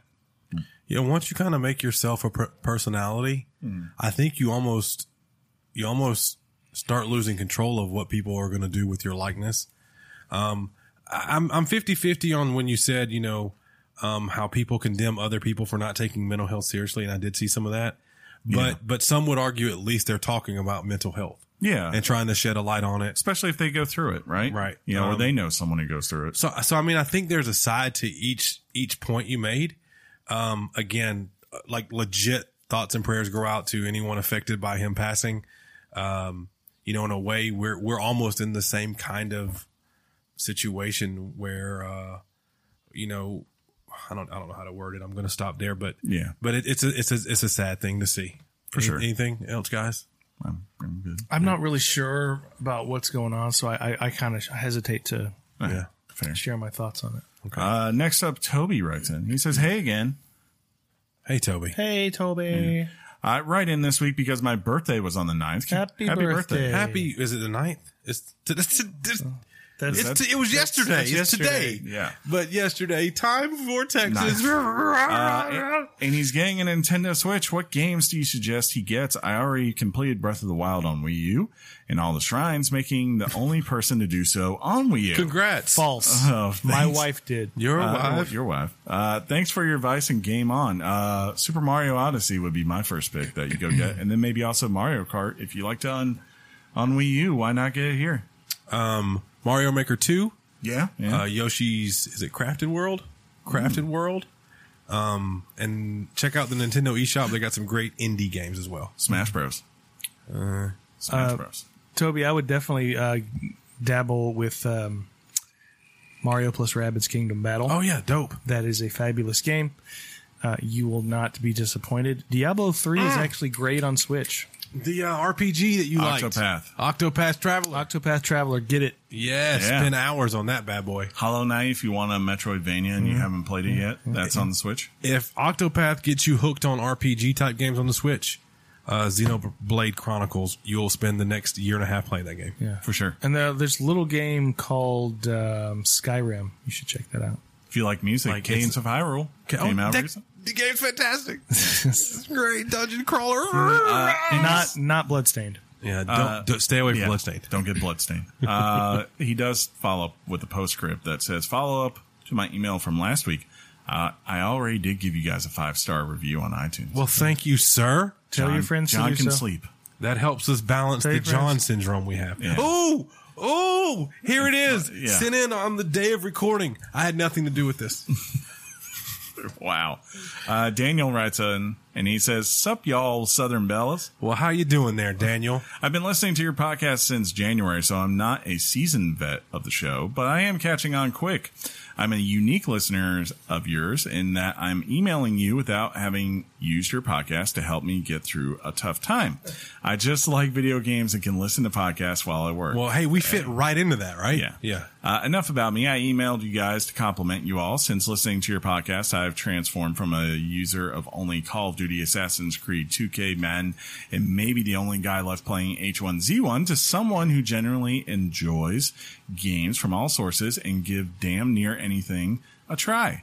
A podcast with you three feels like you guys would be having the same conversation no matter if the mics are on or not. That's right. That's a true statement. Yeah. Me and John always yell at each other.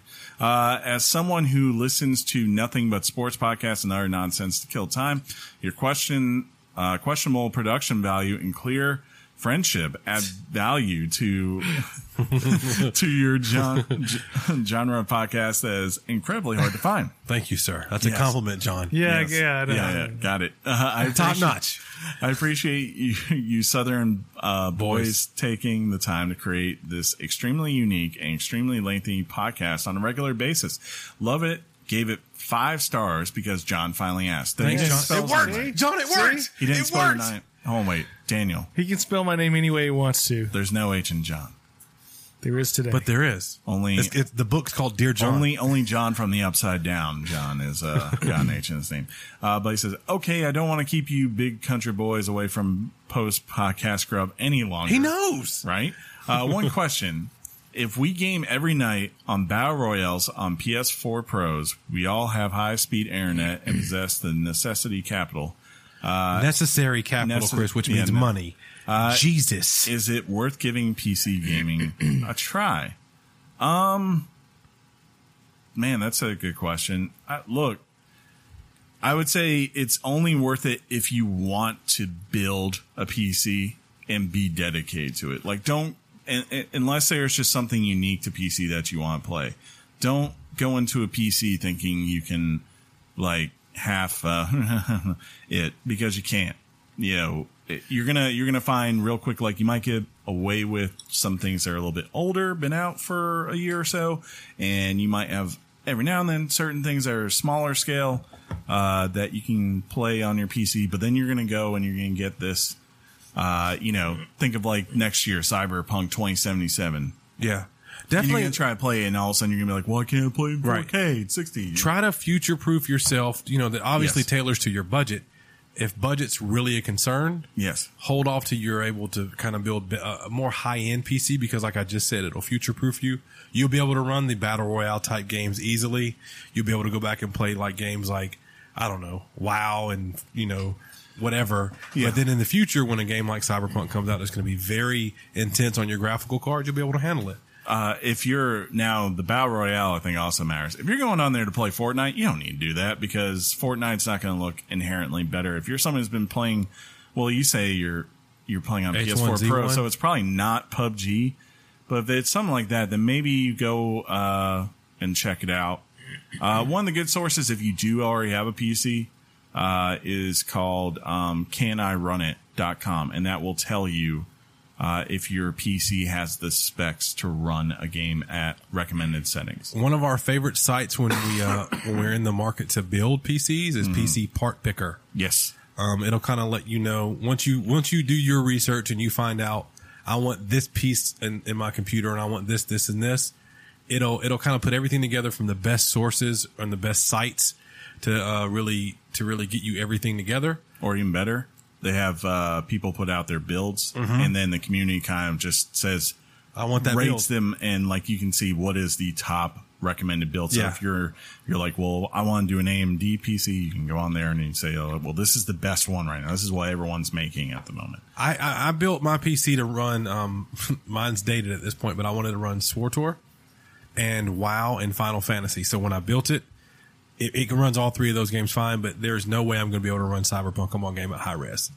So that if your question was more so Battle Royales on PC, you're not going to shell a lot of money out to run those. No. But again, I recommend that you future-proof yourself when you build a PC. Yeah. And also you got to ask yourself, if you're doing it on PC, how you feel about playing with a mouse and keyboard for those games, because otherwise you will get worked.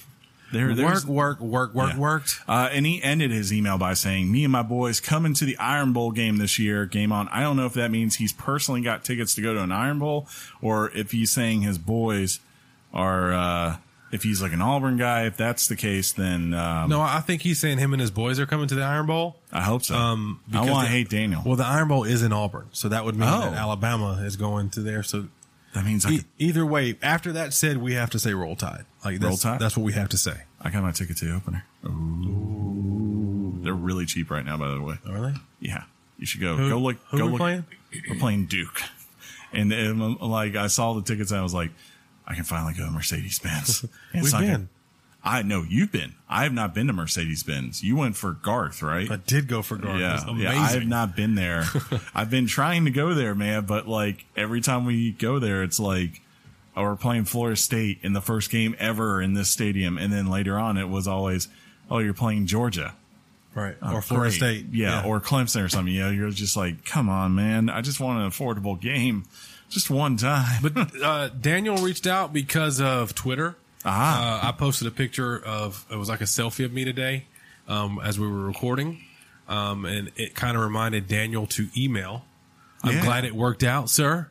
I don't think we have any other magic going on the Twitter. I don't see any new follows. Twitter's kind of been silent. Maybe you need to be more active. I retweet. I put stuff out, man. Maybe you should put your own thoughts every moment. Maybe I should try to do that. I don't know. Look at me. You commit to posting 20 times a day. I can't look at you. Unique things. And if not, I'm coming for you. I'm going to say this, no matter what, if you are a Twitter user, you can find us there. If you don't know that, we are at Weekly Games Chat. We will read your direct messages or your mentions on air. And if you're a new follower, I will also say, hey, welcome, and I'll follow you back. So for sure. That's all we got on that. This has been episode 212 of Weekly Games Chat. 212, guys. That's a palindrome. It's still, it feels like, it's only been 12 episodes since the live podcast we did. But you have to look at it as it's been 12 weeks. And that's what throws me off, because I'm like, it's just been 12 episodes. Yeah. It's been 12 weeks, which is like a long time, John. Yeah. I haven't been here for half of it. Yeah. Must be nice. I want to thank friend of the show, John. Thank you for your back-to-back appearance, man. It's been great. You really brought value to the show today. Man, you should come back next week. See what happens, right? What are we talking about next week? That's a good question. We'll figure it out. Right? Dr. Mario. Yeah. iOS device. Actually. Why not? That said, this has been 212 again for Weekly Game Chat. If you like the show, subscribe to us on iTunes or whatever podcast service you choose to use on your phone or tablet device, and you'll get a new episode just like this one every Wednesday, or maybe a few hours early if I feel generous. Sometimes I just go and publish. Yeah, I've been noticing you're doing that. Yeah. I think it's because you're lazy. No, because literally it takes more work because I have to go over to the tab and be like, okay, just do publish now. Yeah. Like I have to click a button, I do it though because I love them. You got to override the system. Yes, I'm like, no, we're not waiting. Yeah. This thing's ready. You're fired. You tell I grew up on Monday Night Raw. We did. Yeah. If you want to follow us on social media, Sean might start posting more on Twitter. Maybe I'll post just enough. Don't you touch it. I will post more. Don't touch it. You're going to find 50 things. Well, how do you guys feel about buffalo wings? I think I might get that for lunch today. Oh my God. And then you can write your thoughts and prayers into weeklygameschat@gmail.com. And if you want to join in all the fun and socialness of life, where it's at, really. Yeah, where it's at, you can go over to our Discord. People are posting about everything on there all the time. It's Weekly Games Chat. There's a link on the Twitter page. There's a bunch of connections also to our friends on there who also have their own communities that we all support. And if you want to see us stream, or at least me, sometimes Sean and John, though Sean also streams on his own channel, you can tune in most Mondays at 8 p.m. Eastern. Did not have one yesterday because I was working on some other stuff. Trying to hide in the body. No, I was tracking. I need to get your all's help too eventually on the other chair. We're not going to help you bury a body. Yeah. I don't want to get it out the trunk, Chris. Look, we're going to have this Goodfellas moment. You know, that thing we buried upstate? This is not a Goodfellas moment. This is a John Wayne Gacy moment. And we don't want any part of it. Yeah. Though we live near a river, I don't want to chunk a body into it, Chris. Do they know I'm dressed like a clown right now? Stabby the clown. Right. But, check us out there if you want to see what we're streaming, talking about. Sometimes Sean just pops in. Apparently 10 p.m. like we've determined that's when it all that's when it's on and popping, yeah, right? It's all popping. So the time zones come together. Once you put the kids to bed, come get on the streams with Even us. If it's for a minute, it makes us happy to see and interact. Yes. I like a good stream. Ooh. You just want a good solid one again, huh? The good old days. I miss it. Ouch. This episode brought to you by Flomax. Until next time, though, I will simply say game on, Sean. Game on, Chris. Game on, John. Game on, Chris. And game on, Sean. Game on, Johnny Bear. Your mom's box. Peace out, everybody. Push the button. It's not on your mic. Thug life. Sorry. You can't do it. No, You can't do it.